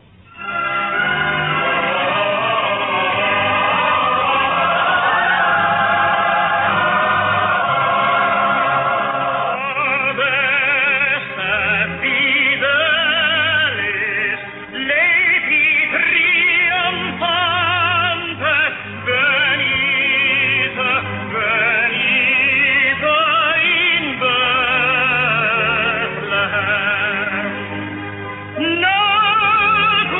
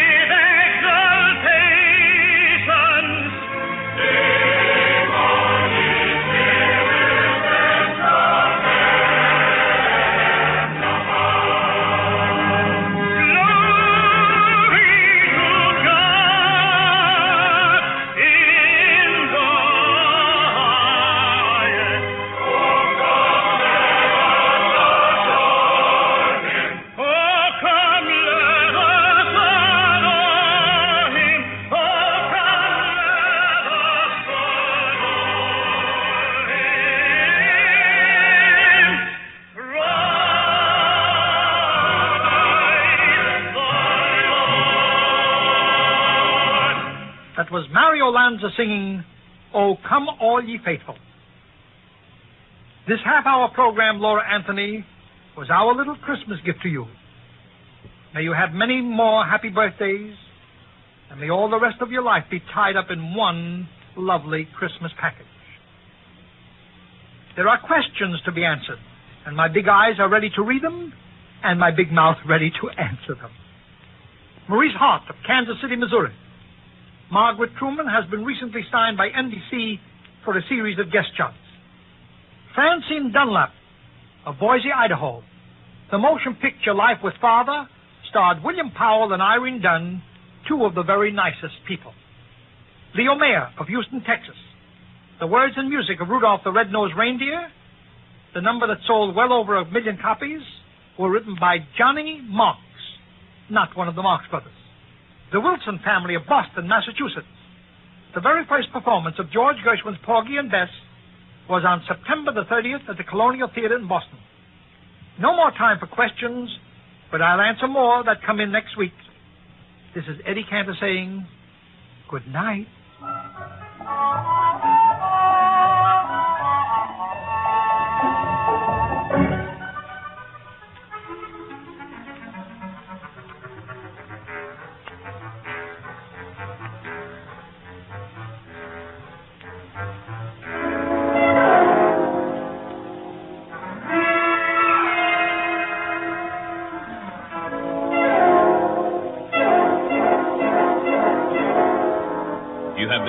To the Eddie Cantor Show.